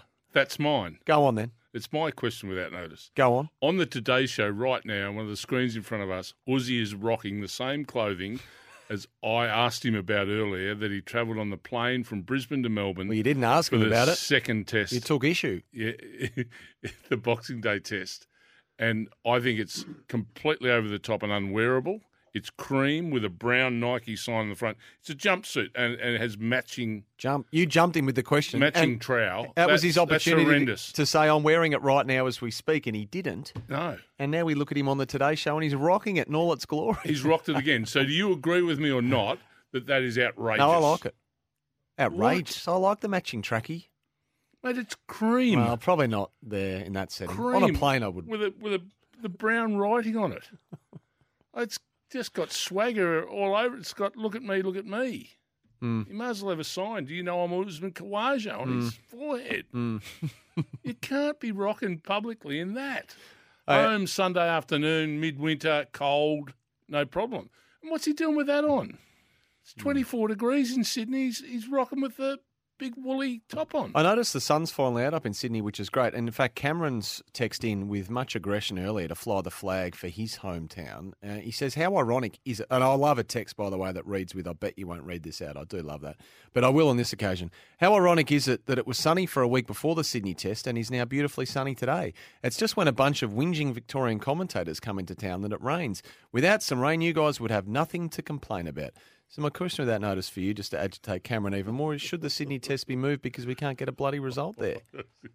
So I think the great thing is how influential we are as commentators that we come into town and it starts to rain. I think that's brilliant. Old Mother Nature's got nothing on us. But as We're Barat a powerful said, unit here at SEN. Well, Barat's a neutral in this debate, and he was as strong on it as I've heard anyone, to say you can't just simply wipe it away as it's weather, we can do nothing about it, it's what happens, pointing to the fact that you don't agree. No. Leave it. Leave it be. Okay. Stop. Is the Australian Open in the wrong time of the year? No. Now, Julian Linden went with this over the weekend. I think he's backed up with it since, citing some withdrawals, saying that he wrote, actually, holding the tournament in the hottest part of the Australian summer is simply ludicrous and cannot be allowed to continue. And he says it ranks alongside running the Melbourne Cup on a Tuesday afternoon as the dumbest scheduling decisions in all of Australian sport. He's had a crack at the race that stops the nation on a public holiday, if you don't mind. What's going on? Does he know it's a public holiday? Who is this fellow? Well, he doesn't like the Australian Open held in January. He says, move it to February. I didn't realise February just offered a chilly Arctic blast that just offered immediate relief. February's hotter. Or he says October. And it's in the middle of school holidays, so people can get along. Dear me. February, we're all back in action. action. Chrissy cheer about and people wanting to get out and enjoy the summer. No. And I had a look at the scheduling then because I won't pretend to be 100% au fait with it all. But I had a look, and to the best of my understanding, the last serious event that commands the world's best players to turn up would be the Paris Masters. And the year just gone, that was the end of October. That would be the last serious event. When's the US Open? Oh, months earlier. Middle of their summer, isn't it? No, September. September. End of their summer. Yeah, it's the last French tournament of the year, isn't it? Last Grand Slam. Grand Slam of the year. Yes, but tennis is bigger than just the Grand Slam. So the Paris Masters is a big event, but that's the end of October, right? So that gives you all of November off. You can have maybe the start of December off, and maybe tennis is like cricket in many ways. It's a saturated calendar. You've got to pick and choose your event. So if your priority and your focus is the Australian Open, as it should be as the first Grand Slam, then perhaps you just forego a couple of the minor tournaments at the back end of the year to get yourself ready. And the heat factor is a great point of difference for our tournament. It rewards the fittest, the strongest. Yeah. Go with it. No problem. No problem. Oh, I can't believe he roped the Melbourne Cup into it. Why, how could you do that? You got a question with that notice? No? I've got another one for you. Oh. Go on. Well, if you got your way to move the Sydney test, where's it go? Well, I don't want to move the Sydney test. I was only asking that to stir Cameron up. I think it stays there. Of course it does. But if I was to move it, consistently awarding a test, But Hobart needs some more love from Cricket you can't Australia. give Test to Hobart. Why can't you give a test to Hobart? Well, hang on. It's not even the New Year's Test anymore. There was 40-odd thousand day one at Sydney. It's got obviously the Jane McGrath pink test. Yeah, no, that's As I say, synonymous with it I'm now. not moving it. I'm not moving it. I'm not moving it. I think it's a. I thought you were pretty strong on moving. No, I'm not strong on moving it. But actually, just on Test cricket, if you were starting it from scratch, total blank canvas, what current rules would you abandon? Light. Yeah. What about that? That's one thing we haven't spoken about yet. Light, and also breaks. So what would you change with light? Light. I just said the lights are on. We have to have a meter that actually reads artificial light as well as natural light, and say, well, okay, yep, with both combined, yes, this is playable. Play on. Second thing is when you lose a day and a half, and you say, and we play for 20 minutes and then take lunch. Sorry. That 40-minute break, I think, should come back to an innings change, to a 10-minute break. So if they've had a day and a half off, they don't then need a 40-minute break for lunch. No one does. So that should be just a 10-minute break. So there should be a timing that when you lose time in a game, you can cut breaks down to 10-minute breaks. You've had your time off. You're doing nothing for a day, sitting in the change rooms, waiting for it to stop raining. So why do you need a 40-minute, lunch break when you've been sitting there until 1 o'clock? Well, we got the answer. There was a leak in the covers in this instance. Yeah, but still, your breaks from then on in the game should be lessened. So lunch should come back to 20 minutes. You don't need 40 minutes. You've had nearly 2 days doing nothing. You don't need that break to be 40 minutes. It should be 20. So they're the sort of things I think that need adjusting. Why do you blokes read out dumb text messages? Well, we don't discriminate here. We read out all texts that come our way. So what? Because Cameron's dumb, you can still read it out. What did you do in your time? What did you do to fill the Cameron's time? not dumb. Well, he's from Sydney. Well, Fabi's hotter as well. Nobody would go in October. That's from Steve when it comes back to the Australian Open. What did you do in your day to fill the time? So the covers are on, rain set in. What did you do? Did you watch Vision? Did you play cards? Did you take us inside the Dodged missiles change rooms? Dodged missiles? Yeah. What do you mean? Stupid move. He used to be rolling up wet bread or spitballs. Something. Oh, it was a goose. Wet bread. Mervyn. Rolling them up, scrunching them up. Play Adelaide in the new year, Sydney pre-Christmas off the text. Sydney weather for the Sydney Test next year. It's going to be a washout for day 3 and 4. Gee, there's an advanced weather forecast for you. And this one, Sydney has now officially replaced Melbourne as the city that lets everyone down by interruptions due to rain. Who would want to live in Sydney? Crikeys, they're coming for steak and kidney this morning. Well, one of their great sporting events is the Sydney to Hobart. Never rains in the Sydney to Hobart. Well, it does. Not at the start. But the good thing is they can get out of Sydney straight away. It's only got the start line there. It's got nowhere near the finish line, so they get straight out of their heads and they shoot right through. I don't know if I'm just making this up, but every year I turn on the Sydney to Hobart, there's not a cloud in the skies, blazing sunshine. The conditions are magnificent. The blue in the water looks so spectacular. And then we get to the cricket and it just buckets down. Yeah. Did you watch the start of the Sydney to Hobart? Yes, I did. How entertaining was that? Oh.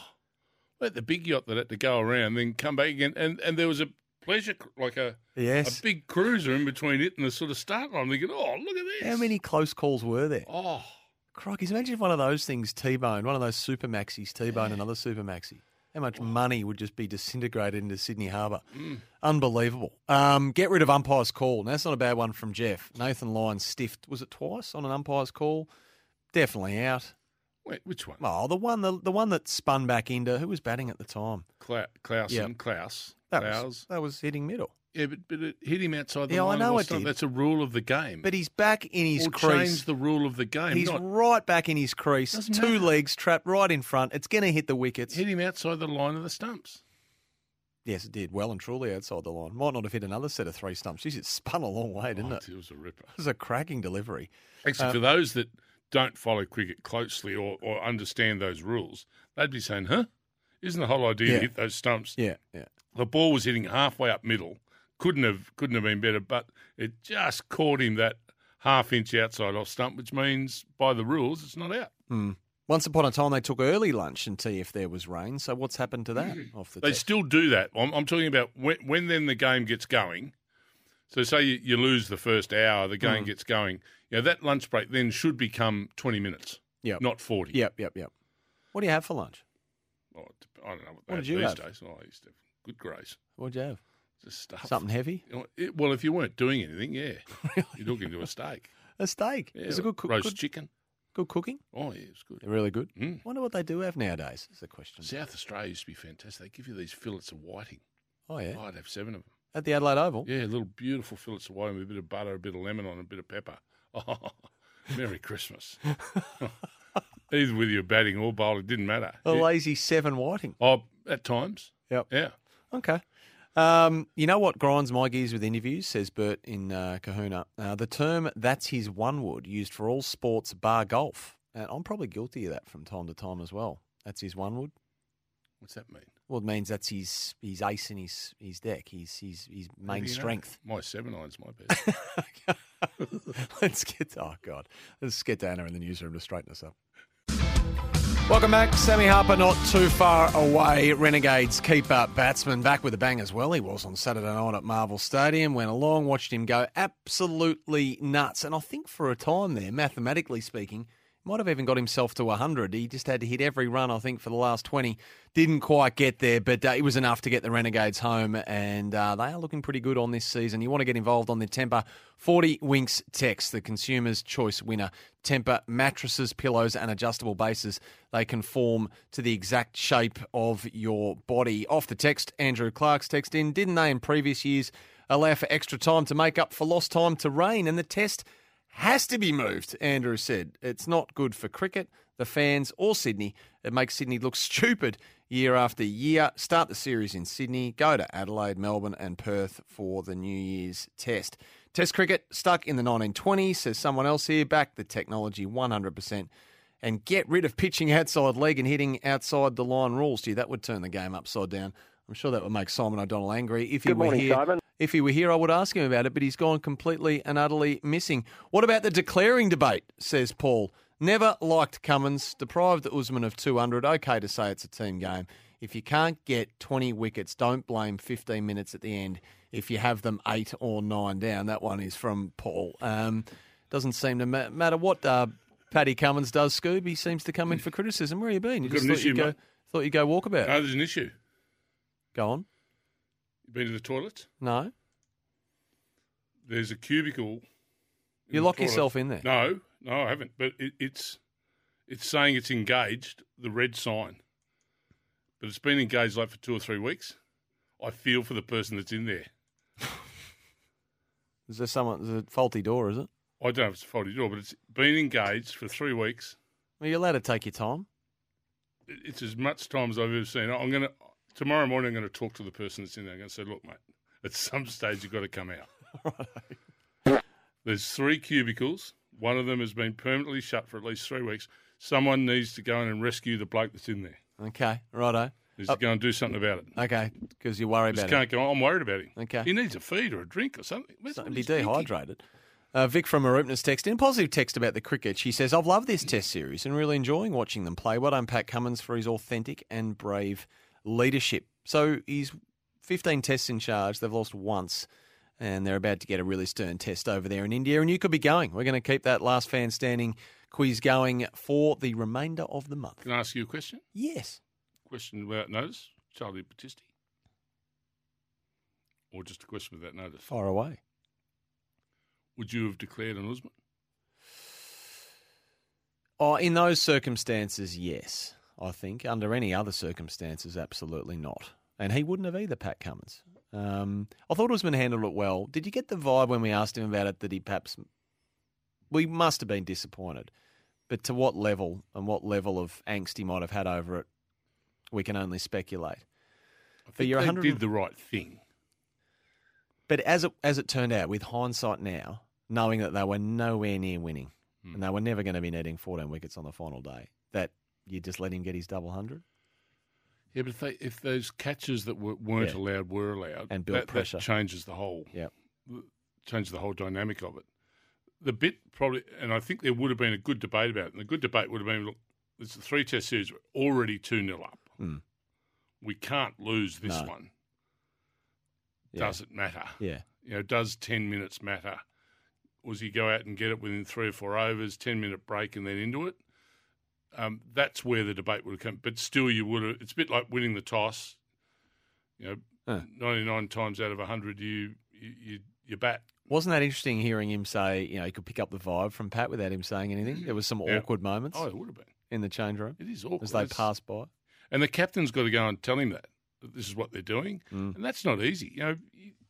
As a captain going and saying, look, mate, you're 5 runs away from a double 100, but you're going to stay that way.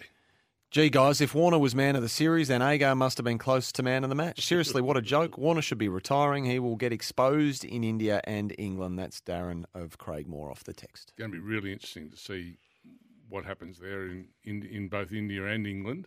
I think if David Warner doesn't have a good India, he won't go to England.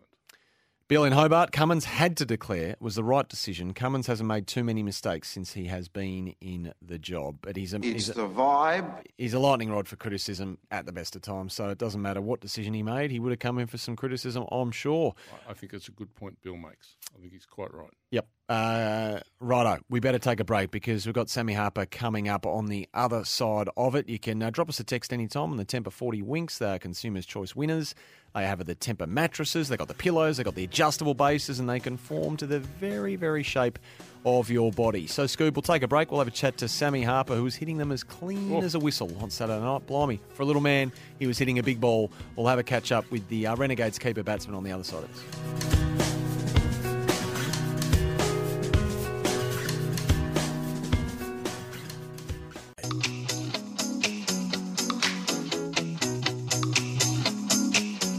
The Kogan Money Credit Card, packed full of value with rewards and no annual fee. Summer breakfast. The Melbourne Renegades sit third on the BBL ladder, having steadied the ship following 4 straight defeats over the New Year period. They rolled the Hobart Hurricanes, Scoob, at the weekend thanks to the big hitting of this man. Sam Harper is with us. Morning, Sammy. Thanks a lot for your time. Morning, guys. No worries. So it was a 48-ball 89 from your blade at Marvel Stadium on Saturday night. 7 sixes to go with it. Geez, you'd have to be happy with that. Yeah, no, it was nice to contribute, and obviously nice to get the win. It was big. The last 2 games were really big for us, coming off 4 losses. So, it places us reasonably well on the table now, and hopefully we can back end the season well. All about the team, of course, which we'll get to. But just for you individually, was there a heavy dose of relief associated with your innings? I mean, your most recent form has been no secret, I suppose. How important was this?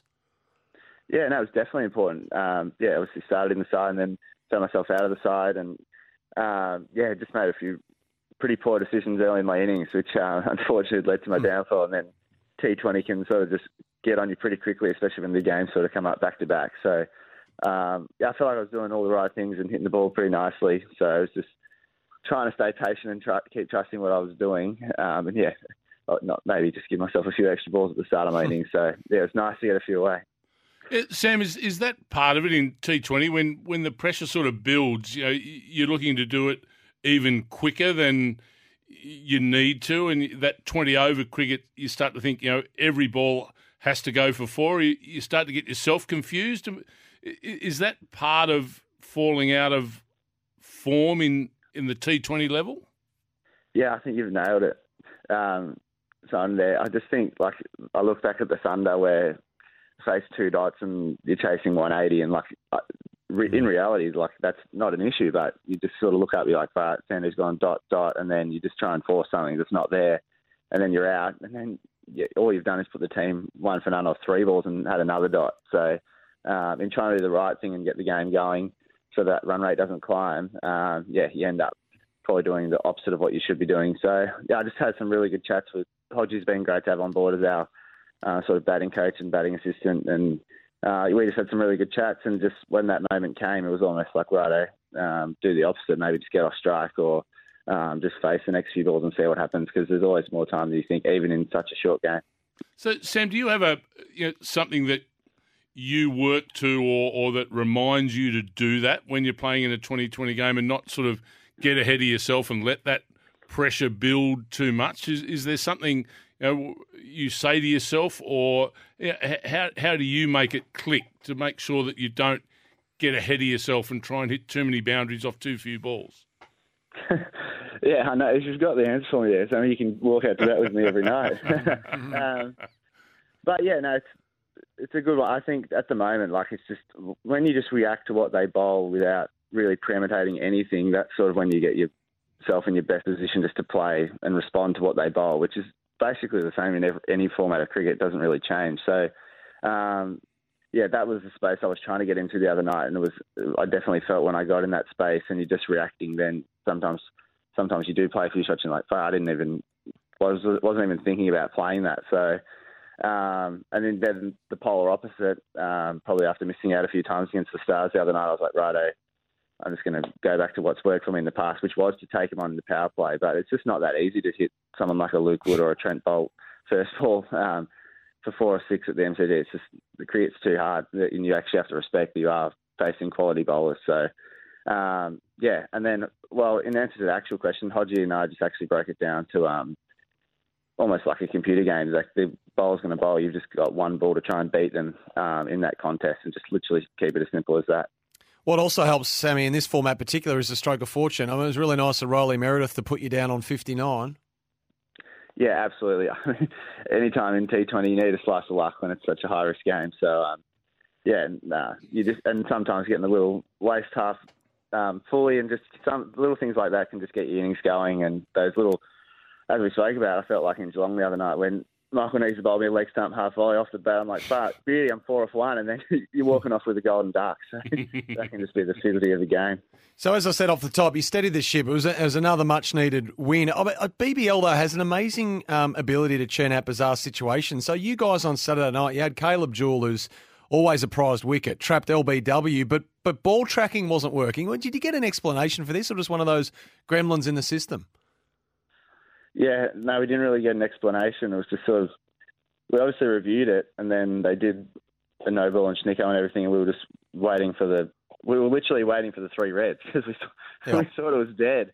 And then, they just said ball tracking wasn't available. So, which was unfortunate. It's an interesting one because then it was available next over, but it's sort of, I don't know. I have nothing to do with the technology and I don't understand it, but it was a shame that we brought in the technology, and then when you got someone LB, we couldn't use it. But I'm sure, that was through no one's fault or not lack of trying.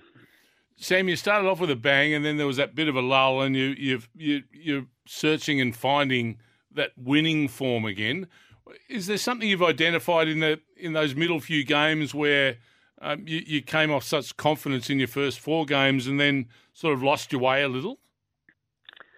Yeah, it was probably our batting group, really, if we're going to be honest. I think we've got a great batting group this year. It was just like anyone knows, batting at Blunston in the T20 is a pretty nice place to bat, and we were chasing 122 down there, so that was a game that we really let go.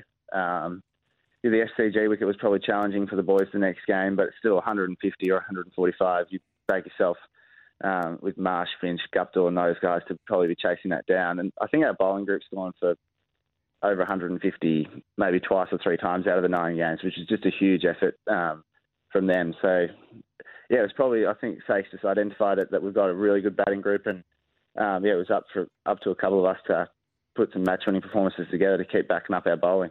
I'm not sure if you're in the cut and thrust like you are, Sam, you're able to sort of put your head up and look around and observe the competition as a whole, but we were talking earlier about how BBL sort of feels like it's got a foothold. I want to say a foothold again in our sporting psyche at this time of the year. It feels like it's got a fair bit of weight behind it at the moment. There's some interest and the crowds have been reasonably good. I mean, what's your feel as someone who's played for a few seasons now?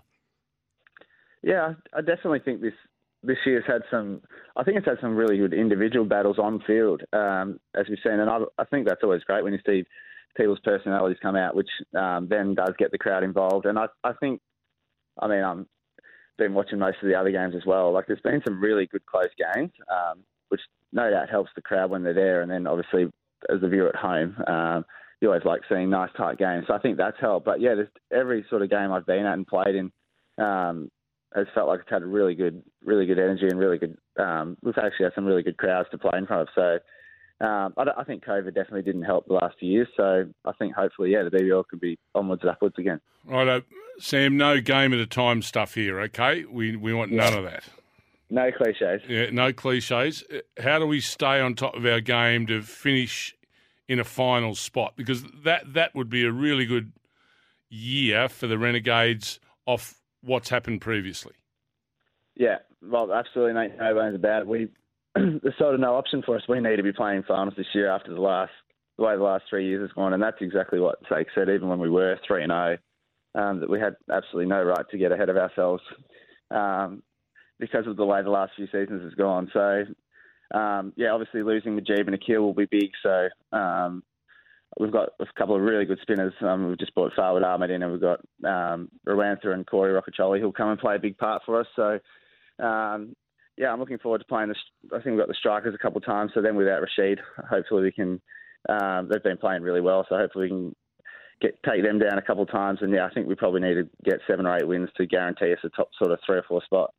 Yep, strikers tomorrow night. Looking forward to that one. Sammy, loved your work on Saturday night. It was great to watch. Thanks a lot for joining us this morning, and best luck for the rest of the campaign. Awesome, guys. Thanks for having me. Sammy Harper there of the Melbourne Renegades. Great to catch up with him. Of course, they lost Nick Maddinson, didn't they? That nasty ACL. So we wish him well with his recovery as well. We'll take our final break here on Summer Breakfast, and we'll be back to wrap up after this.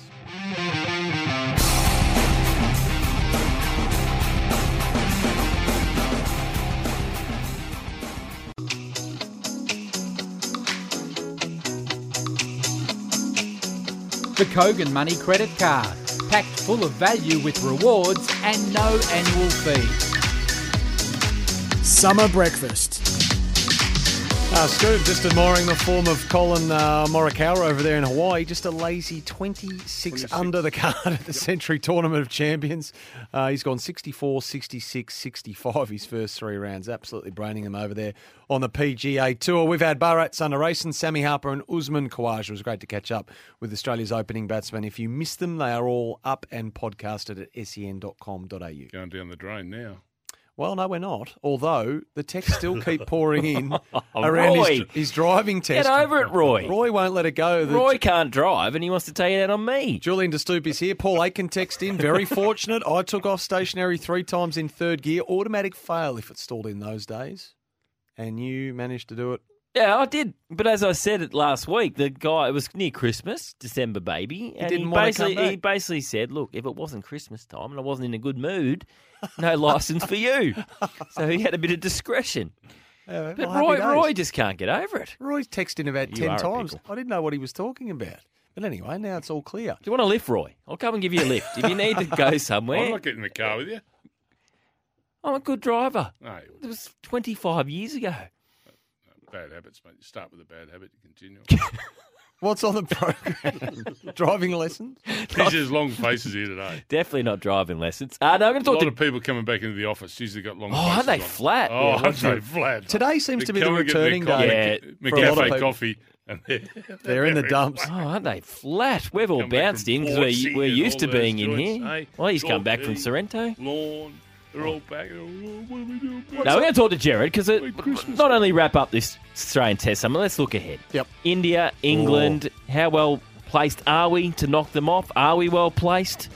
What a year of cricket it's going to be for our mob. I can't wait. You're going to England, aren't you? I might go on that Delhi trip. Yeah. Are you going to get on that one? one? Oh, that's good, isn't it? What a prize that is. Last fan standing. Well, we'll be listening, Jules. Good luck with that, and we'll be back tomorrow at 6. Good. Drive carefully. Drive very carefully. G'day, it's John. Oh, no, shit.